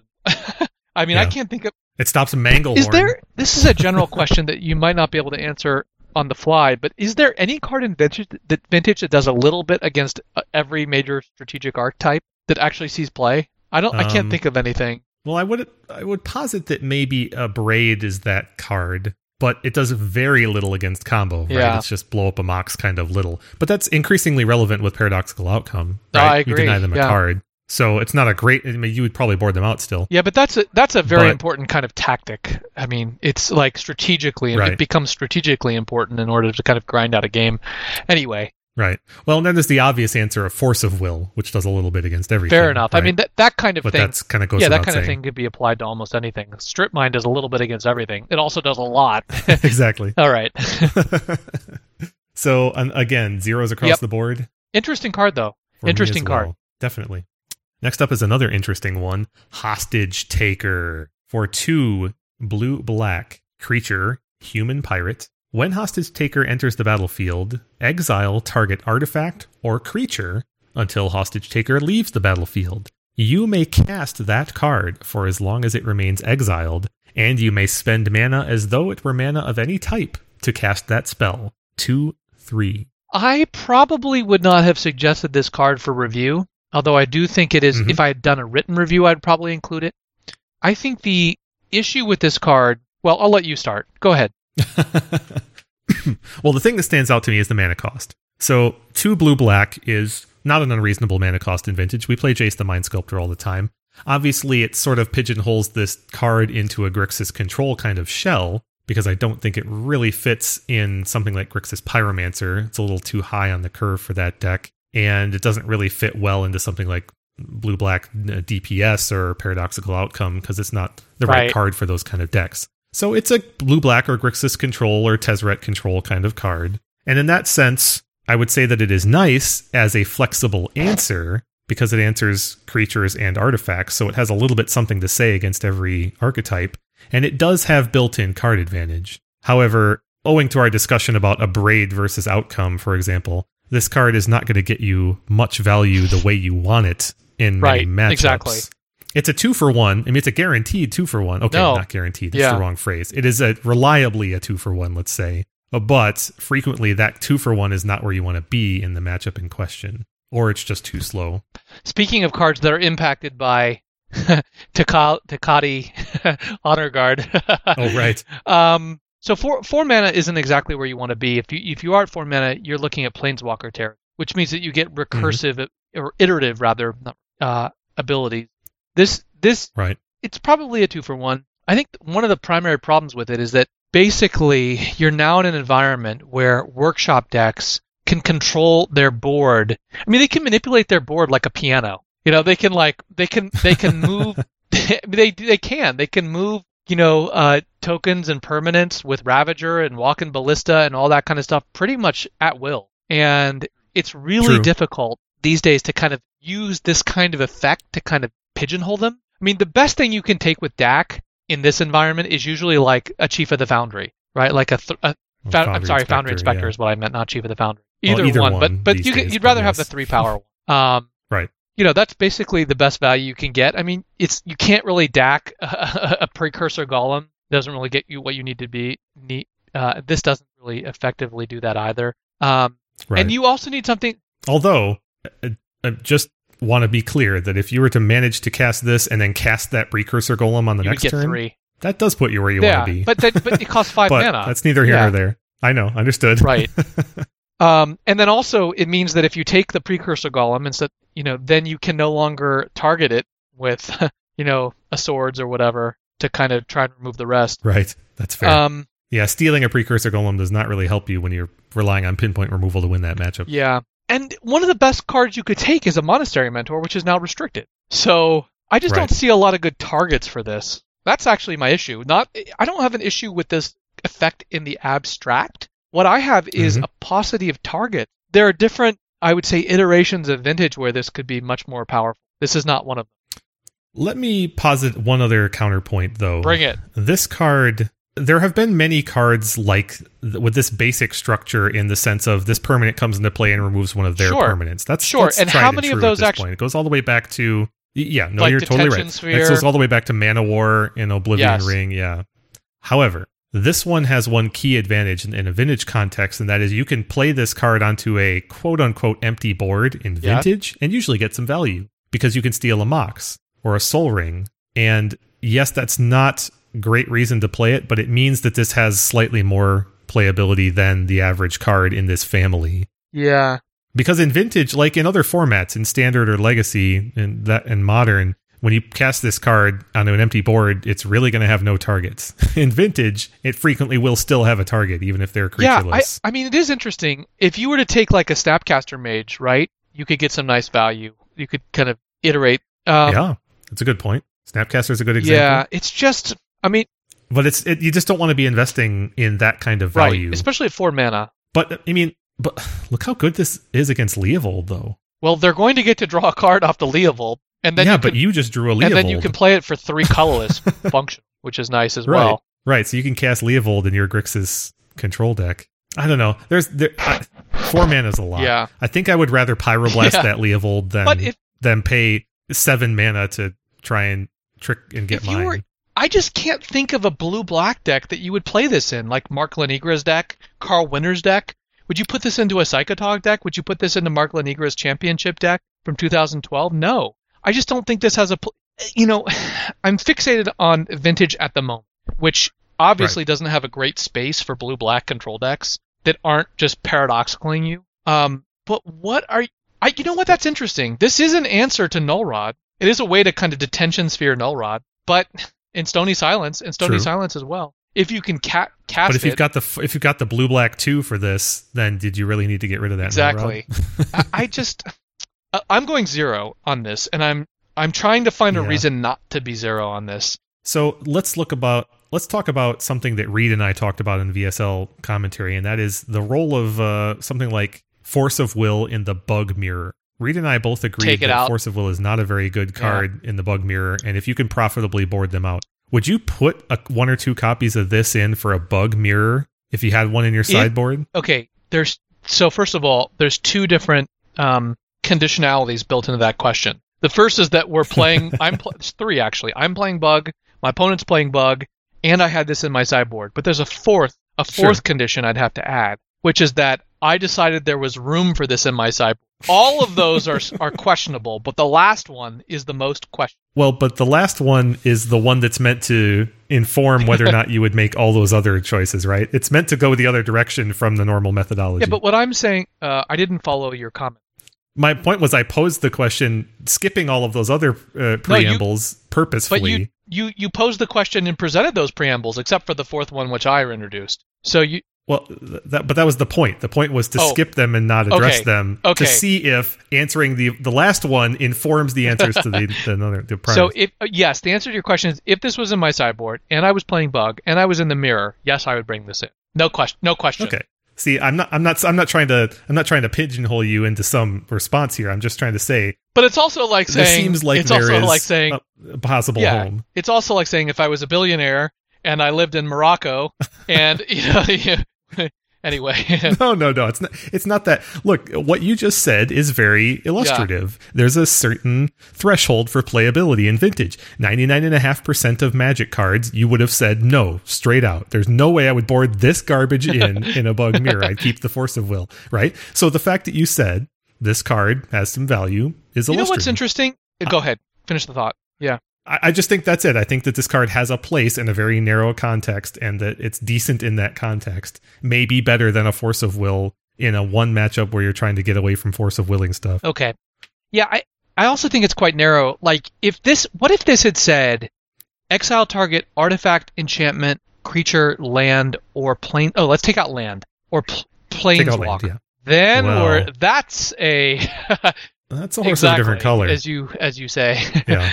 Now, if it said land, then I we're in business. But even if it says enchantment or planeswalk, then I think you're coming up on something much more viable. Then it's interesting more. Yeah. Because then it has different functions against Oath, and then it has different functions against you could, other control decks, and it's an answer to Jace. Yeah. Oath, you could take a Forbidden Orchard if it had land. If it had land... Well, or you just take the Oath. Well, you wouldn't taking Oath is irrelevant. I mean, you never take Oath. Well, no. You never take an Oath. It still exiles it. I'm you sorry. don't gain control of it. It exiles right. it. No, I'm mistaken. You're absolutely right. It becomes anti-Oath technology in blue and black. So, yes. Yeah. But to your point, though, it becomes very flexible. It becomes better in almost every matchup. So even if it didn't take land, if it just said Planeswalker, Artifact, Enchantment, or Creature, then it becomes a lot stronger. Right. I think I'm still not... Even then, though, I'm still not convinced it would see play. I don't think it would actually see play unless it could actually take a land as well. Because then it becomes a 4-mana, Fissure? Stone Rain? What's the 4-mana... Creeping Mold? No. What's the 4-mana... Creeping Mold is for destroying land. Go. Yeah. Demolish? Yeah. I guess that becomes too strong then. Not in Vintage, but in other formats. You know what card this reminds me of a lot, and which we didn't even review, but post-release showed up in some top 8s, and that is Palace Jailer.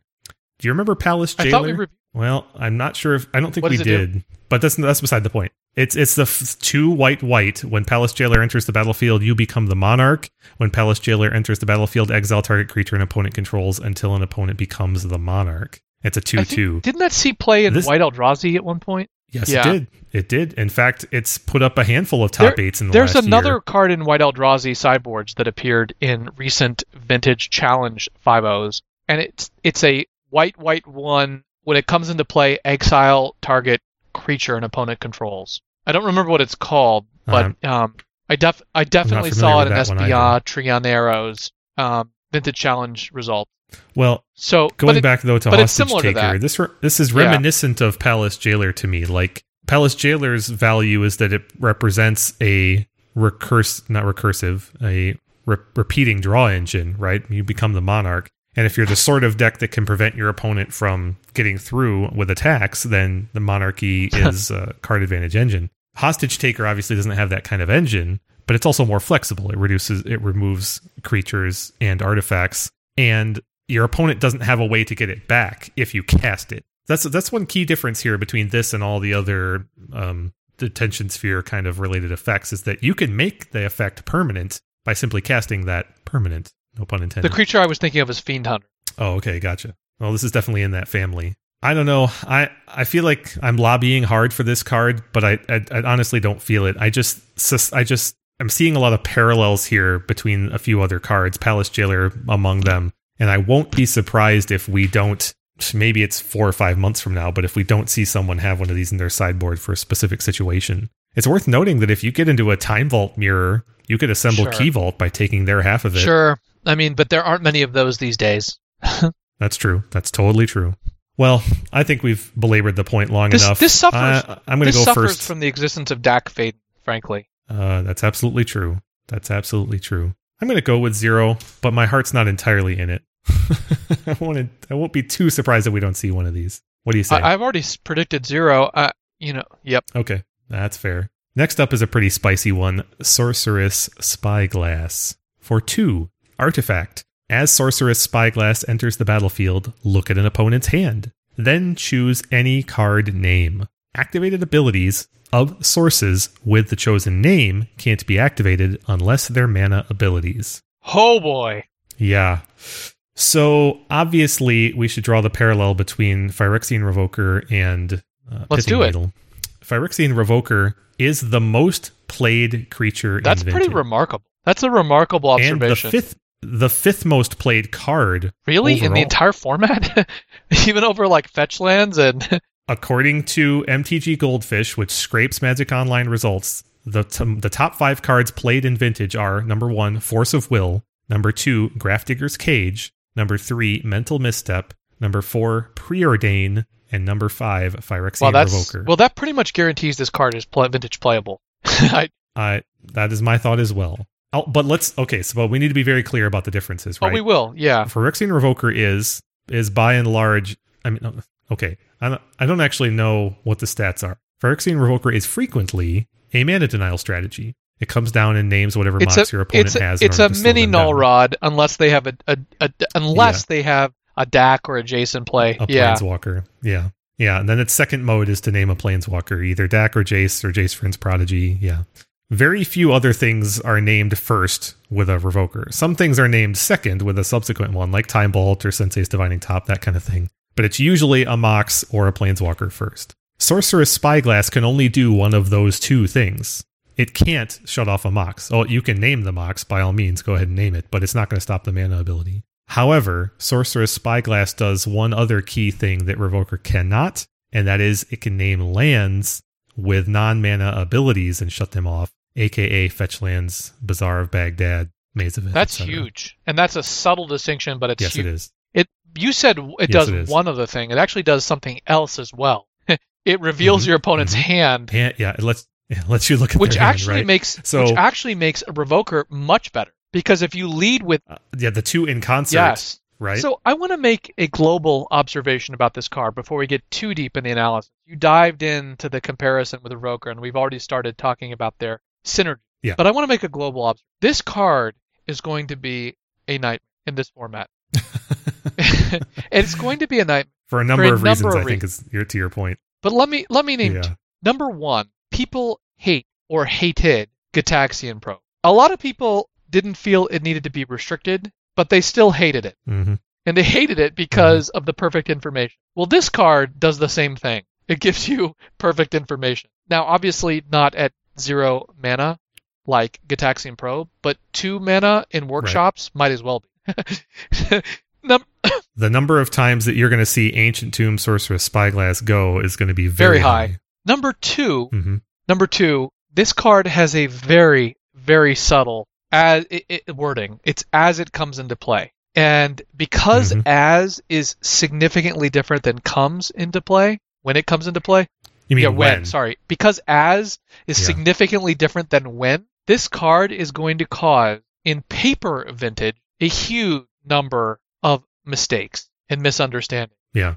This card is going to be a judge's nightmare. Not because judges won't be able to interpret this, because players are going to screw this up massive. So, for the benefit of our listeners, the So Many Insane Play listeners, let's carefully explain how this will work. Kevin? Yeah, so, well observed. When you cast Sorcerous Spyglass, you don't do anything.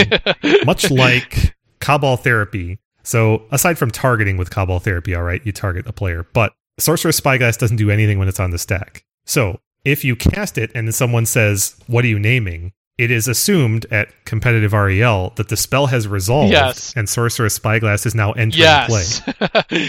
It's also worth noting that this card doesn't have a triggered ability on it anywhere. There's no triggers. And it has 2 static abilities. It's like Meddling Mage. And they're both, exactly. And they're both effective once the card has resolved and is entering the battlefield. It's worth noting that the phraseology is actually a replacement ability. It replaces entering the battlefield with interesting.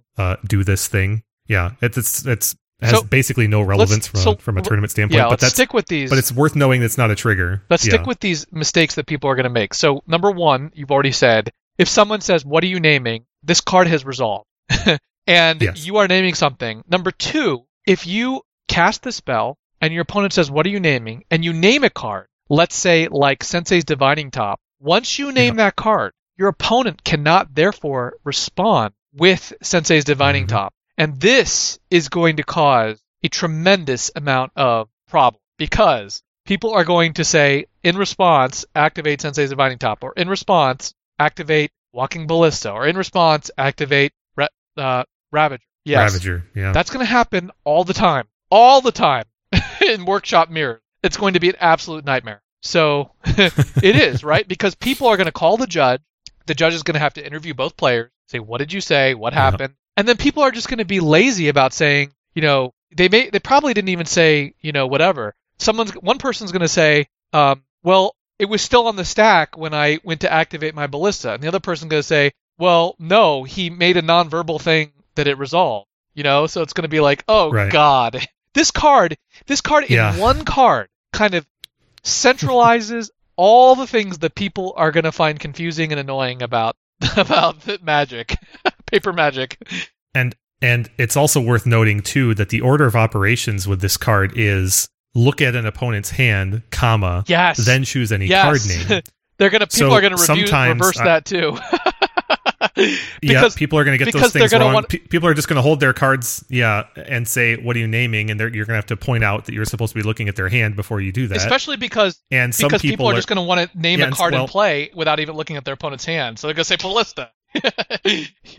Well, so I predict too, along the lines of what you're describing and fearing, is that some people are going to ask you what your opponent was going to ask you what you're naming. And then you're going to say, I need to look at your hand first. And then they're going to say, oh, well, then I'll respond. Then what? And that doesn't work either. Too late.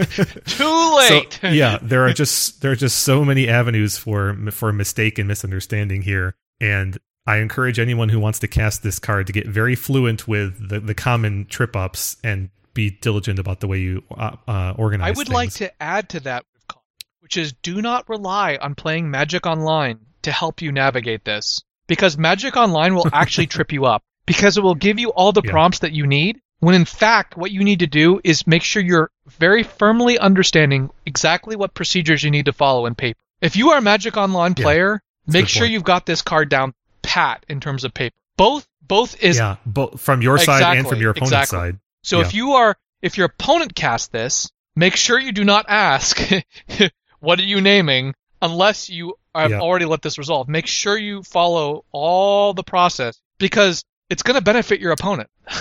Yeah, and I keep thinking of new ways for this to go wrong. I don't know what's going to happen if you cast this and your opponent says, "What are you naming?" and you answer, you're like Jace Vryn's Prodigy, and then they're like, "Oh, I'm supposed to show you my hand." Both players agree, the spell resolves, but then you look at their hand and they've got like Dak in it, and you're like, "Can I change what I named?"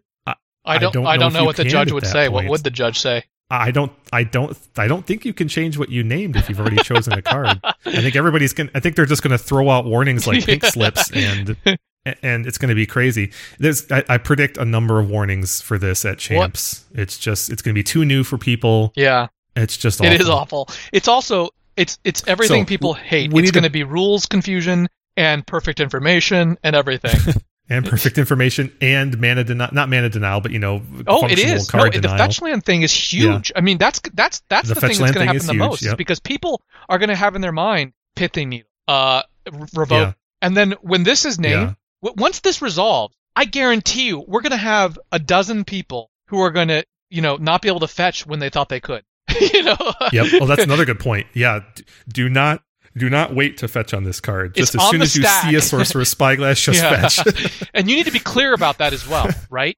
Even if you have no cards in your hand and your opponent casts Sorcerer's Spyglass, make sure you say on the stack, not respond to it coming into play. Because if you just say, I'll respond to Sorcerer's Spyglass, that's ambiguous. You need to make sure that... That's... Well, I mean... I don't think it is technically. Just be clear. But still be very clear. Clarity in responce to the spell. Clarity is what is required here with this card. If it helps, maybe you should name this card in your head. Sorceress, I'll fetch in response, Spyglass.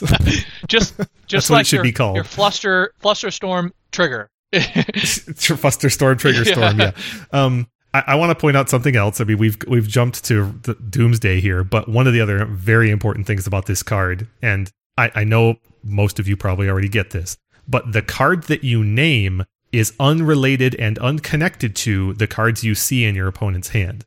Yes. They're in the same sentence on the card, but it does say choose what any a card nightmare. name, period. This card is going to confuse so many people. People are going to be like, what? So, anyway.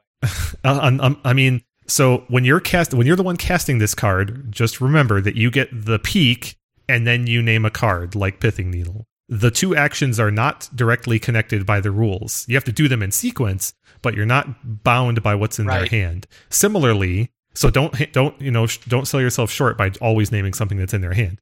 Similarly, as an opponent, recall that your person who's casting this against you isn't required to name something in your hand, so don't try to get upset or be rules lawyery about, hey, I'm not holding that card, right? You're not required to be holding that card. You can have an empty hand and I Spyglass you and then name whatever I want. So, I mean, that's it's to this card's credit. It's more powerful because of that.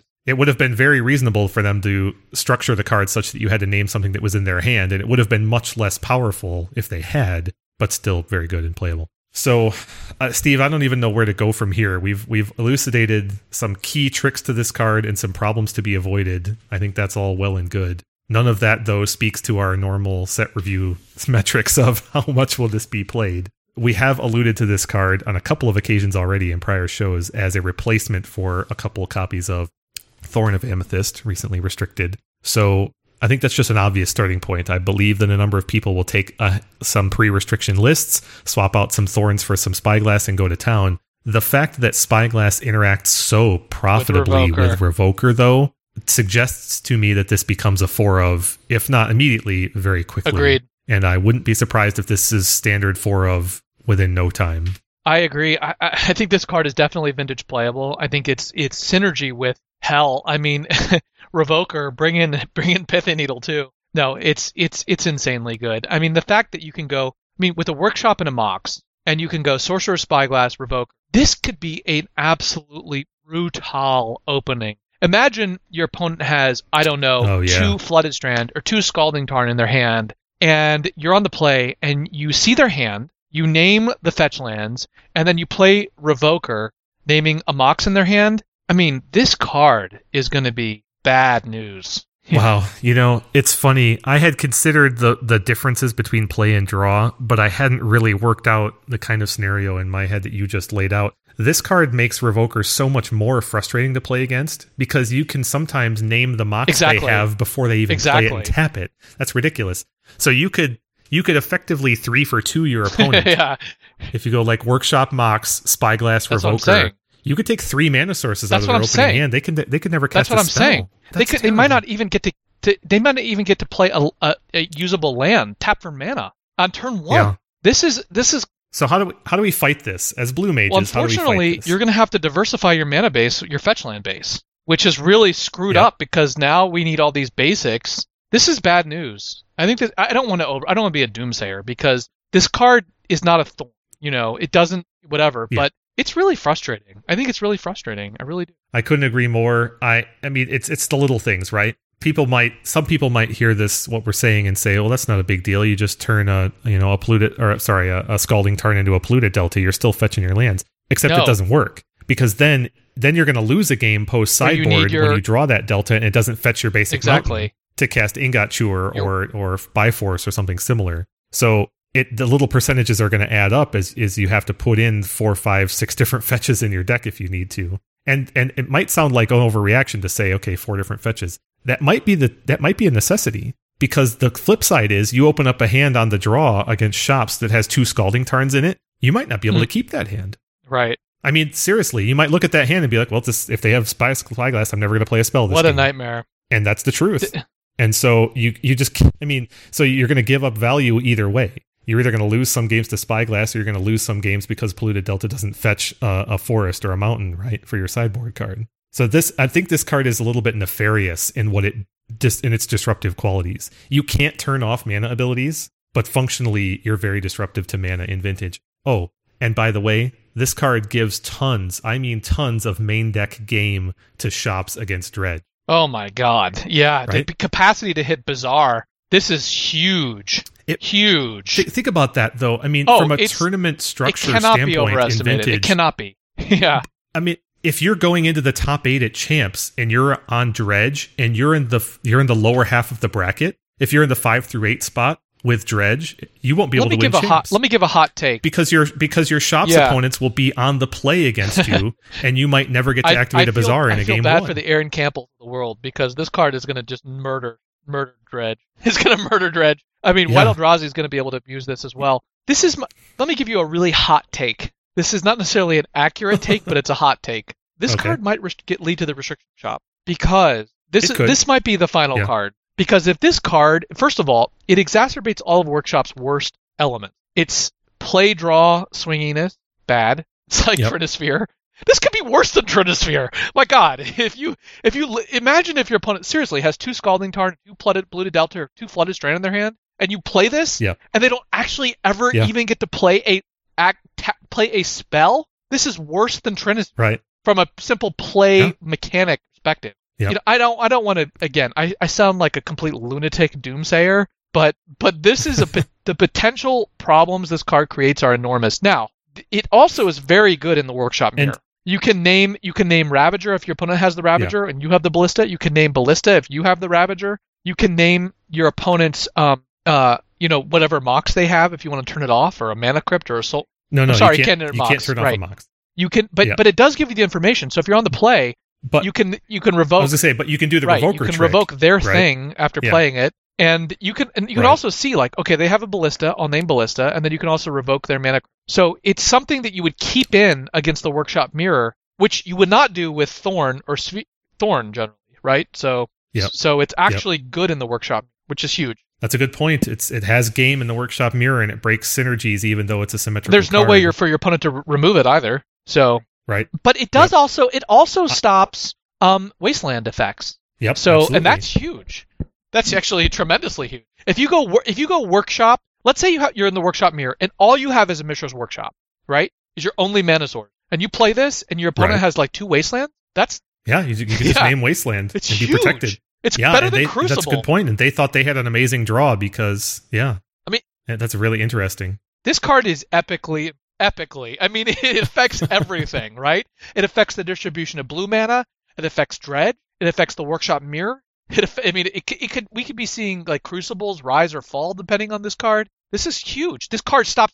One of Workshop's biggest threat is bug, and you can just name Deathrite Shaman with this as well. So right. Well, if you do so, that doesn't shut off Deathrite's mana ability. But still, we need a way. Oh, geez, I was just about to say we need a way to try and figure out how many of these are going to be played. But I just realized this sees play outside of shops. That's why I said White Eldrazi, right? For sure. Well, I'm just wondering... Is it a sideboard card against Dredge in other decks? Yeah. Is it that good? Does it go instead of... It's not good on the draw against Dredge, really, right? Because history has proven that even one bizarre activation can be one too many. Wasteland is a good card against Dredge, but you still need to support it with at least one additional effect. The good news is... This is like City in a Bottle against Bazaar, right? Yeah. They don't get to use any future ones, so it's better than a Wasteland. It's better than City in a Bottle. City in a Bottle prevents them from playing any, but this will actually prevent them from ever using it in the first place. I guess it's similar to City in a Bottle. Yeah. I'm not sure. I think the net result is the same. They get one activation if you're on the draw, but if you're on the play, they get none. So I think the net result is the same. No, if you're a Dredge player playing against it's better this, though, well, I mean, clearly true. Just going back to the reminders about gameplay, if you're a Dredge player and you face this, please activate your Bazaar in response to the spell, not because that's the triggered ability that doesn't exist. Yeah, leave the spell on the stack and Bazaar in response. Oh boy, this is really interesting. The harder question is going to be predicting. I just found myself wondering, I mean, does this go in the sideboard of, a big blue deck, a Jace or a Tez deck? Just because, I mean, think about the simple things. You could play it as a one-of in a PO sideboard. Too. Or even main deck. It's a PO. You can bounce it with PO, much like Brian Kelly does with Chalice. What does PO get out of turning something off? What do they want to turn off? Wasteland, maybe. I'm just trying to think of activated. Dack Faden, Dack or Jace, I suppose. Yeah. Right. I mean, but if the game's going that long, this might not be the card you want anyway. Still somewhat useful. I guess maybe Wasteland is a good enough answer against shops, right? Keeping your Academy in play. I remember Andy Probasco used to play Pithing Needle in main deck Control Slaver decks, like Gifts decks, a lot. It partly is an anti-Wasteland tactic. This is better. Good point. Okay, and can we talk about how this costs 2 mana, which means it gets around this step? So, Steve, we need to come up with a way to predict our counts for Sorcerous Spyglass. And, I mean, there are a number of workshop cards we could look at that would at least be an analog or give us a direction. Which card would you think would be the most directional? Yeah, it's really challenging to figure out. What we're looking for is a baseline or heuristic, right? We're trying to find something to anchor our prediction. The problem is that doesn't seem to be a perfect anchor. Thorn was just restricted, so people moved away from it. Revoker is the closest analog, but I don't think it's going to see as much play as Revoker because it doesn't hit a Mox. Yet it's also got a wide scope for applicability. Sphere only sees play in workshops, and this is going to see play outside of workshops. It's really hard to figure something to peg it to. Maybe Ballista, maybe Thorn, I tell you what, instead of going those routes, I'm just going to say I'm going to go something slightly less than half as many Revokers. So, roughly speaking, how many Revokers have seen play since the last set? It averages looks like about 25 to 30 a month. So, nearly a Revoker a day. So, the next set review will be when? January? Late January? No, that's not right. It'll be October, November, December. December. I'm sorry, they've changed so it'll be 3 months from now. I'm going to go, so that's 90 days. Half of that would be 45. I'm going to go about, let's say 35. Okay. I'll take 35. That's reasonable. I think this is going to have a slow burn. I think people aren't going to quite jump onto it until like Vintage Champs and there's 3 decks in the top 8 with this, and then it's going to go up. That's so fair. I think it's going to the first half of the trimester, it's going to be the quarter, it's going to be a little bit slow, and it's going to pick up. So I'm going to go 35. That's really low. That's really low though. Revoker is the most played workshop card in Vintage, basically, but that's partially because Revoker has some splash in other archetypes, right? But the first, what you would call, I guess, lock component in terms of most played is Sphere of Resistance. It's the most popular workshop card that you would count, I think, as a lock component. And Sphere of Resistance it looks like Sphere of Resistance shows about 20 per month based on recent months. So I feel like that's a decent indicator, but it's probably not going to see quite that much play. There are people who like Workshop as an aggro deck, and so they won't, I think, be attracted to the Spyglass as much. So I'm going to go less than the Sphere numbers and less than the Revoker numbers as you described, but I still think it's going to be more popular than you said. So I'm going to take the over by a fair bit and say 45. Okay. I think it could be anywhere in that range, or it could be lower or higher. This card has an incredibly high ceiling. I don't think it has a very low floor, but I think the floor is probably somewhere like 20. I think the floor is, I think the floor is a little bit higher than that even, but that's details. I do think the ceiling's pretty darn high, though. This could become an immediate staple. We've just lived through a recent era where Tanglewire was cut from workshops, which is something that you and I would never have predicted. Boy. Well, we must move on, though. Next up, Chart a Course. For 1 sorcery, draw 2 cards, then discard a card unless you attacked with a creature this turn. So close, Kevin, to the elusive blue 1, draw 2 cards. Right? Wannabe Night's Whisper that everyone's been calling for years. I wonder if we'll ever actually get there. It could be, power creep and all. We'll see. Now, Steve, it's funny you should mention Night's Whisper because obviously there's a parallel there. And in doing preparation for the show, I discovered something that you and I haven't really touched on the show, which is in late June and early July of this year, there was something of a renaissance of Night's Whisper in Vintage. With Night's Whisper put up 11 top 8s between late June and early August. Weird. Most of them in Esper Mentor style shells, but some of them in Paradoxical Outcome or Jace kind of shells. Clearly, Vintage players are interested and clamoring for this kind of pay to draw to effect. Yeah. The question is being blue and having a drawback better than playing Night's Whisper? Well, being blue... The reliability of Night's Whisper, rather. Right. Being blue is a huge benefit, of course. But the creature restriction here, I think we're going to need to have some discussion, you and I, about how you tease out how restrictive that truly is, right? Because one of the attractive parts of Night's Whisper is the ability to go land Mox Night's Whisper on turn 1. And this card simply can't do that. Strange shenanigans notwithstanding. This is a turn 2 or 3 card at best, and that's if you've got a pretty aggressive deck, a Delver deck, maybe a Deathrite deck, perhaps. Or if you're in some kind of hybrid artifact aggro deck. I find this limitation to be more restrictive than it might first appear in Vintage, because even the creature-heavy decks in Vintage tend to have only about a dozen creatures. Yeah, it's true. I think the restriction is quite limiting. The question is it still just better than Night's Whisper, or even close? Is it even the same ballpark? Because it doesn't have to be... in the same, to be Vintage played, it just has to be, a quarter as good as Night's Whisper, right? I don't know what you mean. So what we're trying to determine is whether this will see play in Vintage, and if so, how much, right?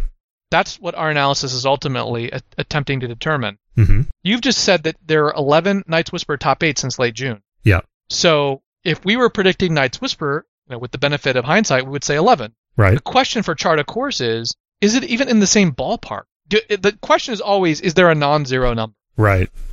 That's a good point. I see what you're getting at. And I can't help but believe the answer is definitely yes. I feel like this card is vintage playable. I think it certainly passes that threshold, and it only takes a small amount of creative deck building to really make it reasonably reliable. There are plenty of creatures in vintage that have good synergy with this quote-unquote drawback, and it doesn't take much to build around that. I mean, obviously, you can this attack card plays with well with the old Grixis Pyromancer kind of shell, so it's good with Delvers, it's good with Pyromancers. Yeah, I mean, you can even attack with the Jace Vryn's Prodigy. The problem is you need a development. It's not a developmental spell in the same way. It's mostly just going to cycle. So, I mean, it's going to be like better than it's frankly, with the Mox and a land, it's better than, I don't know, probably better than Preordain. Well, that's... Because, I mean, with I said with the Mox and a land. I mean, it's certainly comparable. At the base value, it's certainly comparable, right? I would rather have a card in my graveyard than in the bottom of my deck. Well, that's a good point. The graveyard synergy is totally relevant here. And it has synergy with Delve, and it has synergy with the Dack Delve draw engine, it has synergy with Jace Vryn's Prodigy. So that's a key important difference with Night's Whisper, that even for the lowest amount of value, so to speak, the draw 2 discard 1, you're still contributing to other engines in your deck. Yeah. Also, it's worth noting too that the role of draw spells is different across different decks, right? Some decks use their draw spells in the Turbo Xerox fashion to sculpt their hand, to make their hand playable, so to speak, and to respond and react to the evolving game state. That's what Preordain does for most of the Preordain decks. And that's what the low mana count decks are frequently trying to do with their cantrips. But then there's other roles of card draw, which is to provide gas for later turns.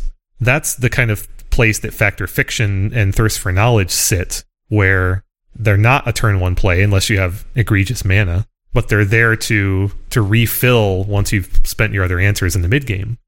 And it's not too hard to imagine this card fitting quite nicely in the latter and only taking the role of the former in emergency type situations. So are you predicting? I just want to get a sense of the direction of your analysis. You are predicting a non-zero number for this card? I feel like I am, yeah. And I've already talked to a few vintage players who say, "Hey, this is like one of the more attractive cards in the set." This card is potentially. People are sorry. I didn't mean to interrupt, but I feel like people are clamoring for this kind of effect. People have been wanting the 1U draw 2 cards effect for so long that people are very excited by it. What's the minimum number of creatures you need then to make this kind of reliable? Oh, see, there's the question. I think that answer is fluid if you're willing to put up with this card serving some different roles. If you're willing to cast this card with no creature in play, then the number is very low. Yeah. I mean, as long as it's feeding Delve. So if you've got Treasure Cruise and Dig, or if you've got Gurmag Angler or Tasigur in your deck, that kind of thing. But the mere presence of Snapcaster Mage means just cycling a spell like this has inherent value anyway, right? So there's that aspect. So I guess the short answer to your question is I would put this in a deck with as few as 4 to 6 creatures if I was a certain kind of player. But I would want a deck that has about a dozen creatures if I could. I would want a deck that has a 1-drop. I mean, I feel like I'm inspired to play this in a Delver deck, definitely a Pyromancer deck, and definitely a Snapcaster deck. And this card generally plays well with other flash creatures in Vintage, like Spellqueller and Vendilion Click. So there's a little bit of a tension there. One of the tensions is that this is wants to be a Turbo Xerox card, right? Where you I see your point. But the problem is it's the opposite of one. Yes. It's something... Right. That's why I was making that comparison earlier to Thirst. This card is absurd in Delver, though. Because if you just go turn 1 Delver, turn 2 this, that's some good value. Definitely. That's going to be an amazing play. Yeah. The problem is the Delver doesn't use all the Moxen. So right. How do you compensate for that? Are you going to add more Moxen, or are you just going to play this on and then expose yourself to counter magic? It could be that this actually fits in a bigger mana, like a Jace control deck that has more creatures on average than the usual deck. Imagine this with Dark Confidant, for example, and Snapcasters and Clicks. I mean, that of course, the deck I just described probably only has 9 or 10 creatures until you find one more. But that's still, 9 or 10 is a pretty reliable number. And in a full Moxen deck where you can expect to play a Bob on turn 1, or expect to play a Click on turn 2, that's decent value. Also, we're not really considering alternate sources of creatures, right? This card plays reasonably well with Mishra's Factory, for example. Not that you would ever want to put this in Landstill, of course. There isn't really currently a Mishra's Factory aggro deck in Vintage that isn't just shops. But Merfolk, for example, there you go. I was thinking of that because it sometimes has Mutavault. Wow, it seems, yeah. It seems tailor-made for Merfolk, but that's a fringe deck. On the other hand, Merfolk gets a lot of its value from having its cards being uncounterable with Cavern. Yeah, that's true, but you're telling me you wouldn't put some of these in there? Yeah, fair enough. Fair enough. You still would, yeah. Well, your analysis is making me think more of this card than I would have thought before, honestly. So if you were playing a Delver deck, what would you cut for this? I was just about to ask you that. So you don't want to cut creatures, and you don't want to cut your Xerox package. You don't want to cut your Preordains. I suppose you could cut Wastelands. That makes sense. I think it's one of those take a little bit from everywhere kind of situations. One Wasteland and one Lightning Bolt, maybe, one of your counter spells, maybe. You don't need to max out on this card either. It doesn't have to be a 4 of to be potent. I could definitely see people playing 2 or 3. You remember the days of 4 Treasure Cruise Delver, where so many of the lists had 4 of 2 things and then 2 or 3 of 2 other things, right? Back in the heyday of 4 Preordain, 4 Gush, 4 Cruise, nobody had the full 12, really. Interesting how this card compares to Gush, is it not? Well, that's one way of putting it. You're certainly trading one kind of resource for another in that comparison. Right. Well, what's your number? We can't. This is a very hard card to predict. Yeah, it's still a pretty low number. I'm still thinking single digits to start with. Even though Jeskai and Delver have been popular of late, this doesn't immediately go in every build, and some people will eschew it. So I'm thinking less than 10, but more than a few. I'm going to say something like 5. Interesting. I'm going to take the under. I'm going to go 4. All right. Next up, Dowsing Dagger for 2. Artifact equipment. When Dowsing Dagger enters the battlefield, target opponent creates 2 0/2 green plant creature tokens with Defender. Equipped creature gets +2/+1. Whenever equipped creature deals combat damage to a player, you may transform Dowsing Dagger. The equip is 2. Dowsing Dagger transforms into Lost Veil, which is a land which is Lotus Veil. Right. Which is tap, add 3 mana of any one color to your mana pool. Now, there's a lot to unpack with this. This is one of those transform cards that starts as not a land and becomes a land. This card was recommended to us specifically in the context of Oath. So you play Dowsing Dagger, giving your opponent 2 plants, which are 0/2 defenders, otherwise lousy creatures, but they allow you to have give them the creature advantage for Oath. So it's an additional Oath trigger in addition to Forbidden Orchard. I don't believe anyone requesting us to discuss this card really seriously expects it to flip, but giving an extra 2 power to Gristlebrand, and that's not bad, yeah. Well, I know, but then transforming it into a reusable Lotus for the inevitable cards you draw off Gristlebrand is some reasonable synergy. I mean, if you Oath up Gristlebrand and this is just sitting there and you're about to attack, I would equip Gristlebrand and go to town. So I think if it all pays off in the end, the upside's actually pretty high. Yeah, it's also interesting that this card can break the Orchard War right open. In a mirror, right? You mean? Yeah. Yeah, true. Like your opponent can have Orchard and you can play this and then just Oath. Right. Because they can't get past it. Pretty interesting. Also worth noting that once the Dowsing Dagger has come into play and given them the plants, the dagger itself kind of ceases to be necessary. So I wouldn't say the removal is irrelevant entirely, but once it's in play, it's done its job, basically. Yeah. I'm still going to go 0. I'm still going to go 0 on this card, but that is an interesting application that you've identified. The only way I could see this card being played is if there was an effect that it could allow you to transform it immediately into Lotus Veil. That's pretty funny. Yeah, that's true. The fact that you're kind of tantalized by this Lotus on the other side of your card is going to make it seem kind of sad sometimes. I could see winning a game with Oath while having this in play and still being disappointed that it never transformed. So you're still predicting 0. I tend to agree with you. I think if you're going to invest 2 mana in giving them creatures, you're probably better served to either draw some cards with some other effect or play a Demonic Tutor or something like that. I don't feel like this is better than the additional filtering and fixing that you would have to inevitably cut to put this into an Oath deck. So I'm going 0 as well. Okay. Next, we have Sentinel Totem for 1 artifact. When Sentinel Totem enters the battlefield, scry 1. Tap, exile Sentinel Totem, exile all cards from all graveyards. So we have yet another Tormod script variant. Right. Relic of Progenitus. How many of those are there now? There's Relic, Tormod script. Isn't there a third one that's like that? Oh, Nihil Spellbomb. Yeah. Mm-hmm. Isn't there a fourth, though? Yeah, there's Scrabbling Claws, there's Phyrexian Furnace, there's quite a long lineage. No, but I mean, so certainly, but I mean one that can just, in one activation, bust up an entire graveyard. Yeah, so Nihil Spellbomb does that, and I think it's just those 3 then. Okay. So there's a 2-mana one. There's a 2-mana one that never sees any play, but anyway. Yeah, I think we reviewed that relatively recently, but this is better. This is 1 mana. It's essentially Tormod script, except for 1 mana you can get a scry. That's not bad. I mean, the problem, of course, is that it runs into Misstep, but so does Relic of Progenitus. Right. So if Relic of Progenitus is heavily played. The problem with Relic is that you actually have to pay 1 to activate it. So if you're a Workshop player, would you rather have Relic or this? Honestly. Well, so you lose your own graveyard, and that means you lose like Crucible Recursion. I don't know. There are other things. So the value of Relic, you're completely right about the costing 1 additional mana. That's important. The value of Relic is twofold. One is it has the incremental activation, such that if you can get it, the dream scenario for a Workshop player is you waste their Bazaar and they don't hit a Dredger, or one Dredger, and you can slow roll them with Relic and just not have to pop it and just leave it on the board to continually chip away. That's the dream scenario. Sure. This card doesn't do that, obviously. And also, of course, Relic replaces itself when you pop it. The activated ability of exiling itself and then all graveyards is the net is the same, except you draw a card. So then the question becomes, would you rather have a scry now or draw a card later? Right, exactly.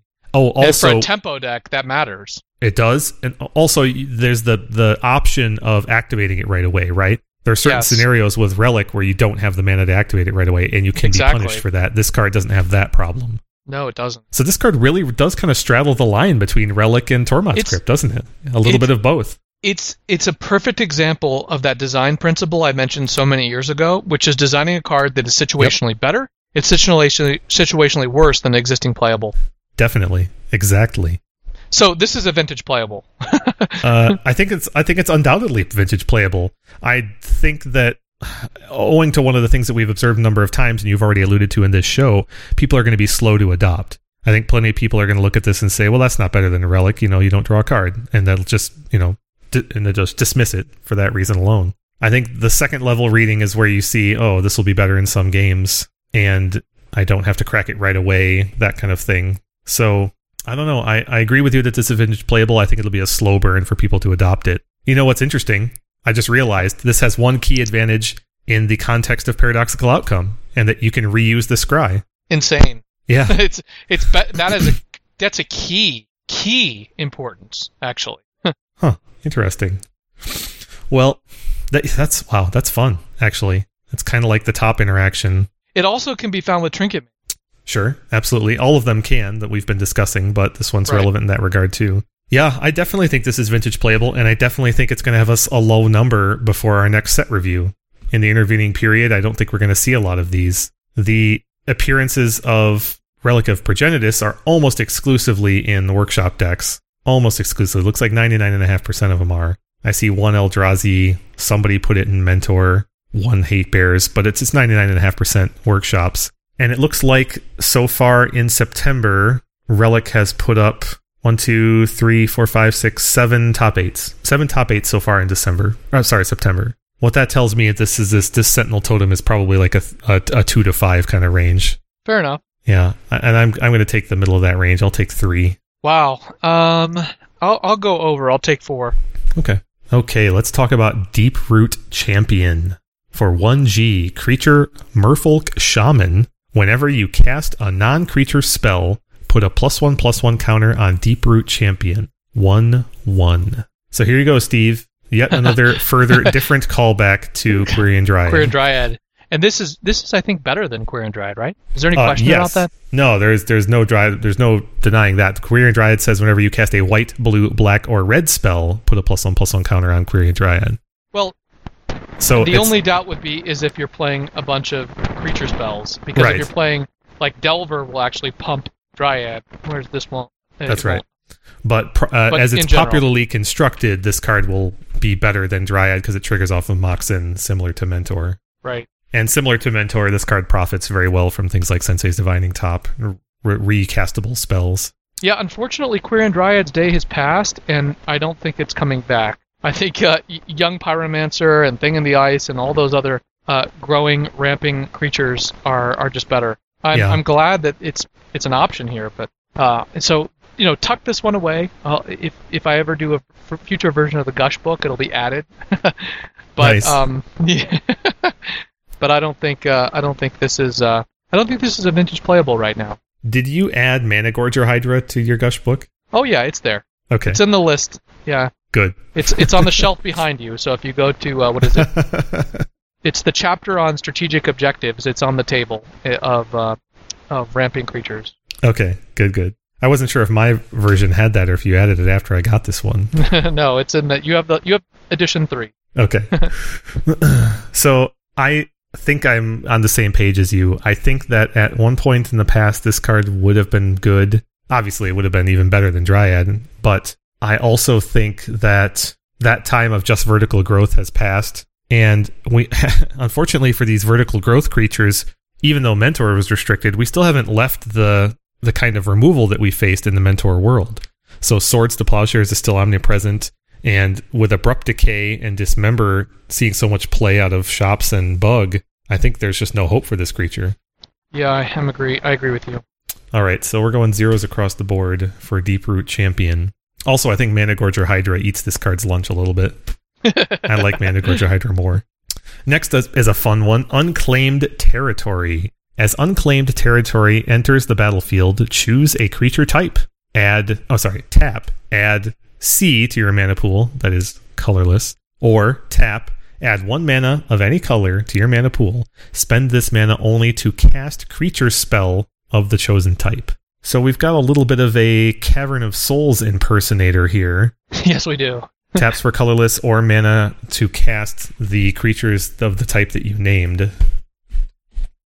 And we all know that Cavern of Souls has a very common and powerful application in White Eldrazi. No doubt. And in Human Deck, Human Storm, all that sort of thing. Definitely, and in Merfolk as well, yep.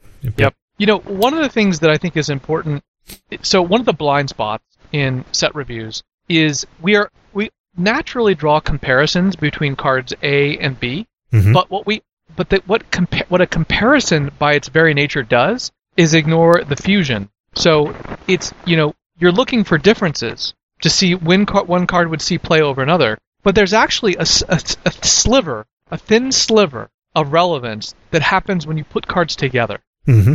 And we've actually seen this happen many times where, like Reanimator, for example, just isn't reliable enough with just Animate Dead, but you print Dance of the Dead, and suddenly you have enough to actually make a viable Reanimator deck. Now, some people think you have viable Reanimator before Dance of the Dead. But you see what my point is. My point is that when you create a similar functional substitute, you actually new things are possible that weren't possible before. And so a narrow frame of comparing is this better or worse than another card actually misses that whole area of inquiry. And I think this is a good example of that, which is that the question isn't whether this is better or worse than Cavern. Obviously this will be better sometimes than Cavern and worse than sometimes than Cavern. Actually, I'm sorry, it's always inferior to Cavern. It's always inferior to Cavern. So this is, I was thinking that it could tap for multiple creature types, but right. This is always inferior to Cavern, but the question is there value in having this as lands 5 through 8 in a Cavern deck? Yeah. And I think the answer is yes. And the reason the answer is yes is because, number one, you won't have to worry about janky lands that deal you damage, like City of Brass and or the pain lands. Mana Confluence if you're playing it right. Number two, it's that way to cast Eldrazi. Yeah. And that's actually huge. Those white Eldrazi decks frequently have basic planes in them. Right. and this card is most of the time going to be superior to a basic Plains. Yeah, it's very tricky because if you play this in White Eldrazi, it then completely precludes you from being able to play cards like Path to Exile or Swords to Plowshares. Right. But it taps for colorless. Yeah. So if you're playing White Eldrazi and you have a hand that has like Black Lotus and a Mox and a Plains, you can't cast Thought-Knot Seer or Reality Smash. Right. So this would allow you to do that. So how many times, Steve, when you were playing Eldrazi in the VSL, did you have a Cavern in your opening hand and had to hold it or name something you didn't want to name because you were cutting yourself off for other options? Quite frequently. Yeah. Yeah, this card will, effectively have those scenarios if you commit to having this plus 4 copies of Cavern in your deck, because there will just be so many more times when you've got 2 of these name a creature type lands. And you can just plunk the first one down on humans and plunk the second one down on Eldrazi and go to town. Yeah, so a quick bit of analysis on Cavern of Souls suggests that it's a little hit or miss. Cavern has put up, looks like 5 top 8s in September so far. The month's only 2/3 over. But it put up effectively 0 in August, strangely enough. Only some dailies. No big finishes for Cavern of Souls at all in August.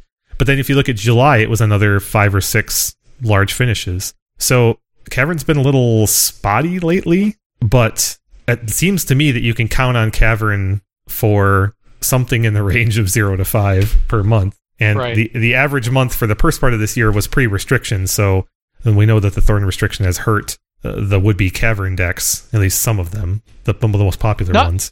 Yeah, it's hard to say. Hard to say, but yes. And this has overlapping impacts with cards like Sorcerous Spyglass, which White Eldrazi might turn to as well. So I have to believe that this card will see play, but it'll be in a small number. If we see Unclaimed Territory, my guess is I don't think White Eldrazi is poised to do very well, but who knows? Like with Champs coming up, White Eldrazi could be the sort of deck that sneaks into the top 8 at Champs. Right. Or it could be the sort of thing that punishes people in an uncertain metagame in a challenge coming up. So there's always space for it. I would definitely be tempted to play this in White Eldrazi. I would definitely, yes. Yeah. I'd have to test it. But, it is nice to have basic Plains. It's an answer to Ghost Quarter, etc. Sure. So maybe you still want a basic Plains, but maybe a couple of these? I don't know. Right. Yeah, we were immediately talking about putting 4 ofs basically in this, and that's certainly not a given. I could certainly see various lists ahead between 1 and 3 copies of this, and it would be right at home. Right. Also, this is just a gift to humans, right? Oh, yeah. Those 5-color humans decks. It's fantastic. Yeah. It's just better than the other ones we talked about already. Right. Okay, well, so I'm going to go with a relatively low number. I'm just going to go with, let's say, I'm going to go with 2. Oh, God. Because I think the card is good in the decks that it's good in, but White Eldrazi is a little bit down right now. Yeah, I'll take the above. I'll take 3. Okay, sounds good. All right, next we have Coppola, Warden of Waves for 1 UU. Legendary creature, Merfolk Wizard. Spells your opponents cast that target a Merfolk you control, cost 2 more to cast. Abilities your opponents activate that target a Merfolk you control, cast 2 more to activate. 2/2. So I don't think we need to spend a lot of time on this card. It's not a Lord, which means it's not likely to see play, because I think almost all the Merfolk that see play in the Merfolk deck are Lords. The exceptions are, of course, like Cursecatcher or Silvergal Adept or True Name Nemesis. Right. So the question is its disruption good enough? It's interesting. It is. The fact that it makes Plow or Lightning Bolt cost 2 more does seem relevant. What about the activated ability? Not too many of those, but Walking Ballista comes to mind. That's true. Right.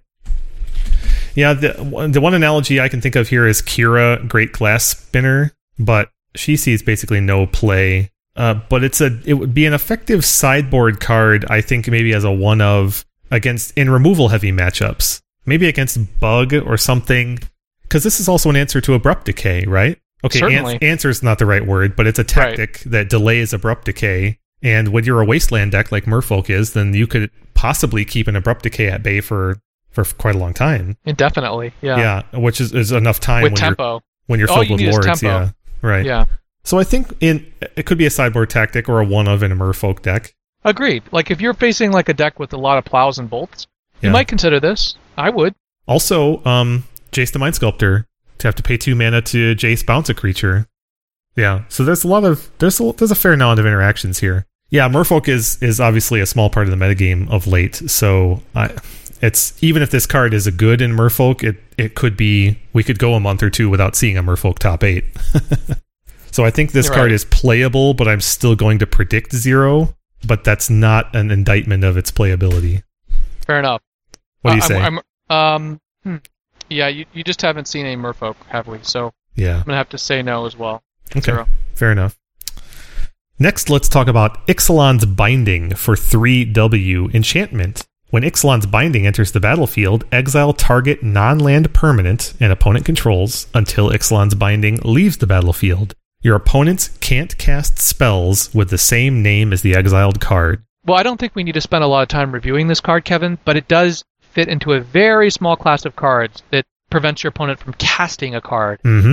Not, like Meddling Mage and this card and sometimes Sitting in a Bottle. Right. There are a couple others. The conditionality is just awful on this. The fact that A, it has to be in their hand. No. Right? I'm sorry, not in their hand. It has to be in play, rather. And right. They have to draw a subsequent version of the card. So it obviously has no real effect in terms of preventing your opponent from playing a restricted card. Right. And 4 mana is a lot. But, this isn't going to see play. Yeah. But it's a 4 mana, essentially, Desert Twister that has the additional benefit of preventing people from playing a card from hand. Yep, that's true.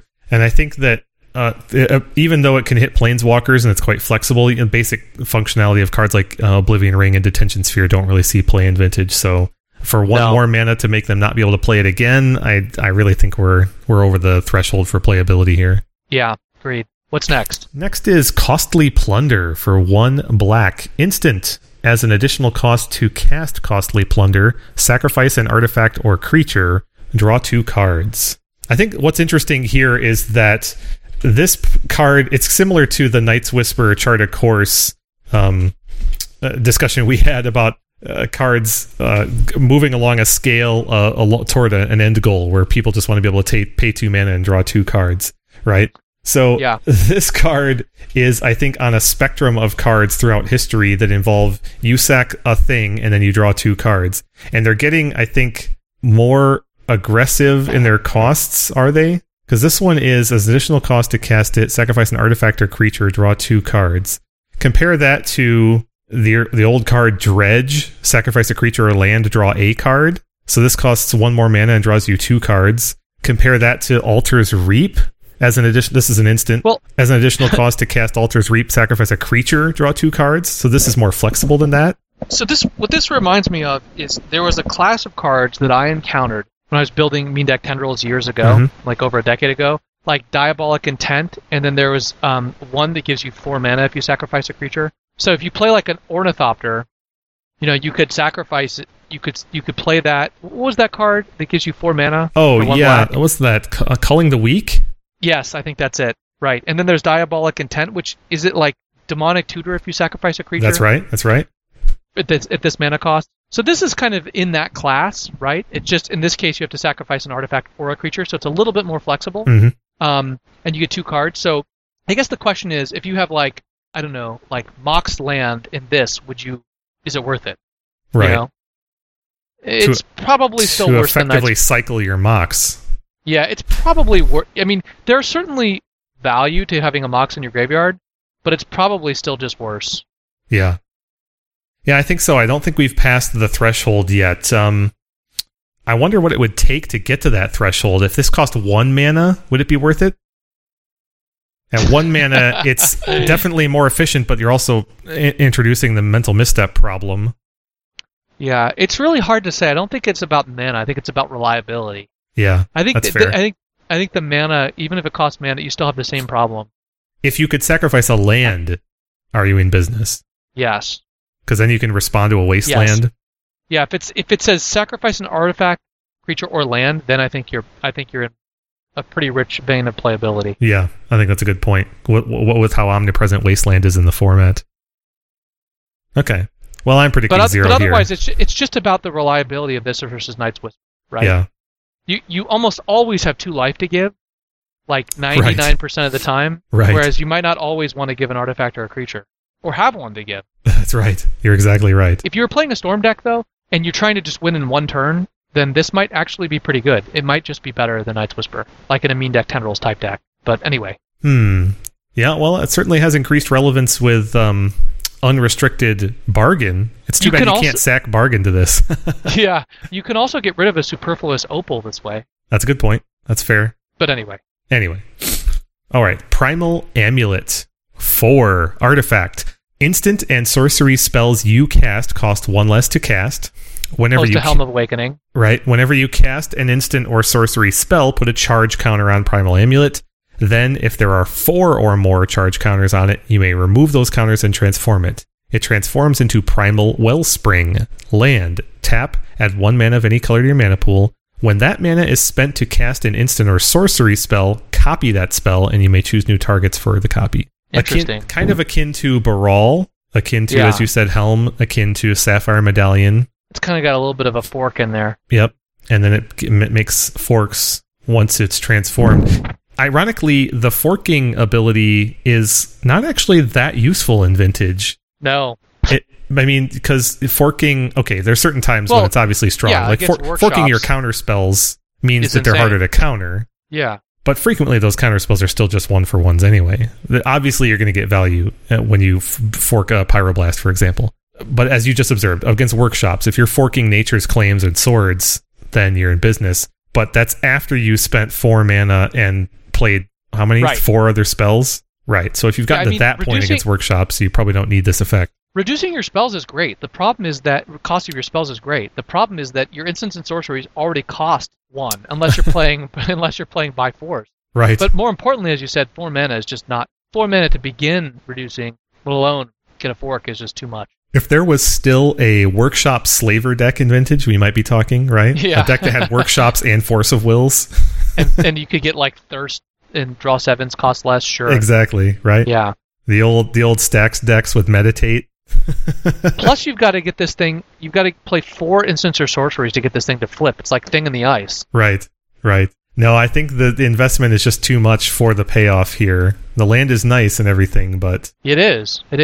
But it's just too much cost up front. Agreed. I'm going 0. Me too. Interesting card, though. Yep. Let's talk about Sword Point Diplomacy. For 2B sorcery, reveal the top 3 cards of your library.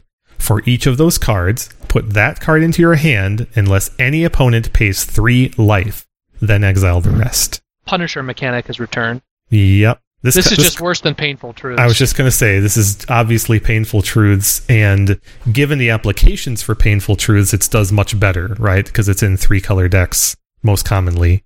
So you're straight up just drawing 3 cards for 3 life. Granted, this card doesn't cost you any life, and it's easier to play in a deck that has fewer colors, but the color requirements are usually not a major issue in Vintage, what with off-color Moxen, etc. Agreed. Unfortunately, your opponent gets to make the choice here. Yeah, that never works out well in Vintage. Right. Unless you're playing like Gifts Ungiven, where it's a compelled choice. And the fact that the other cards are exiled is really the nail in the coffin here. If they went to your graveyard, that'd be something. But no, the fact that they're exiled, it means you've lost all possible other synergies. Yeah, I think Painful Truth is always going to beat this card out, and that's even rare to this point in Vintage. Yeah, we're both 0s.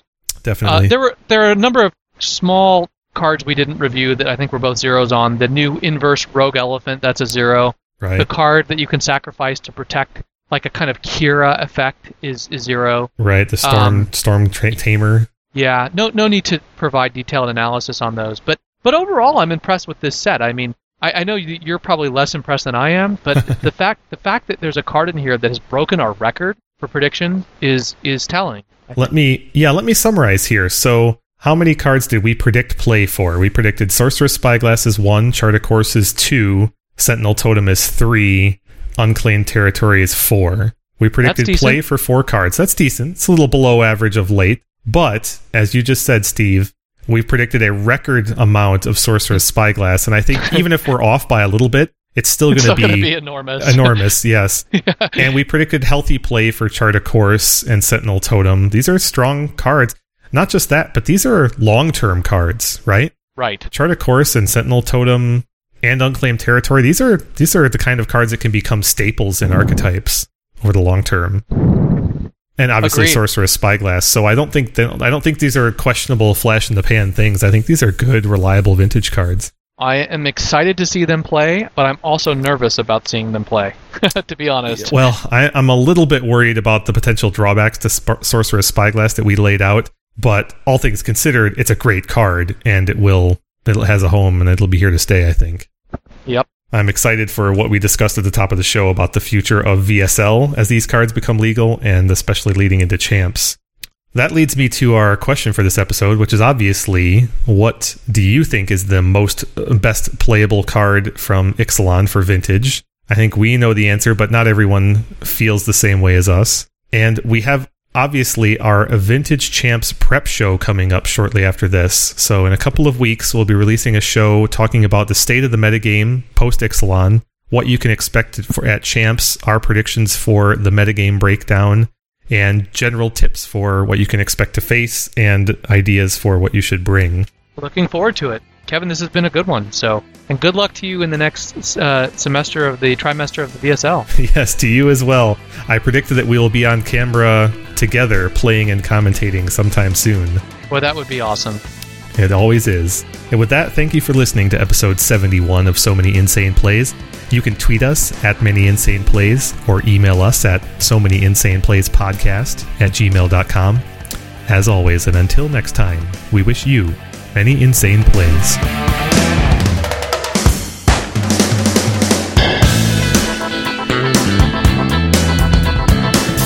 We get the next game.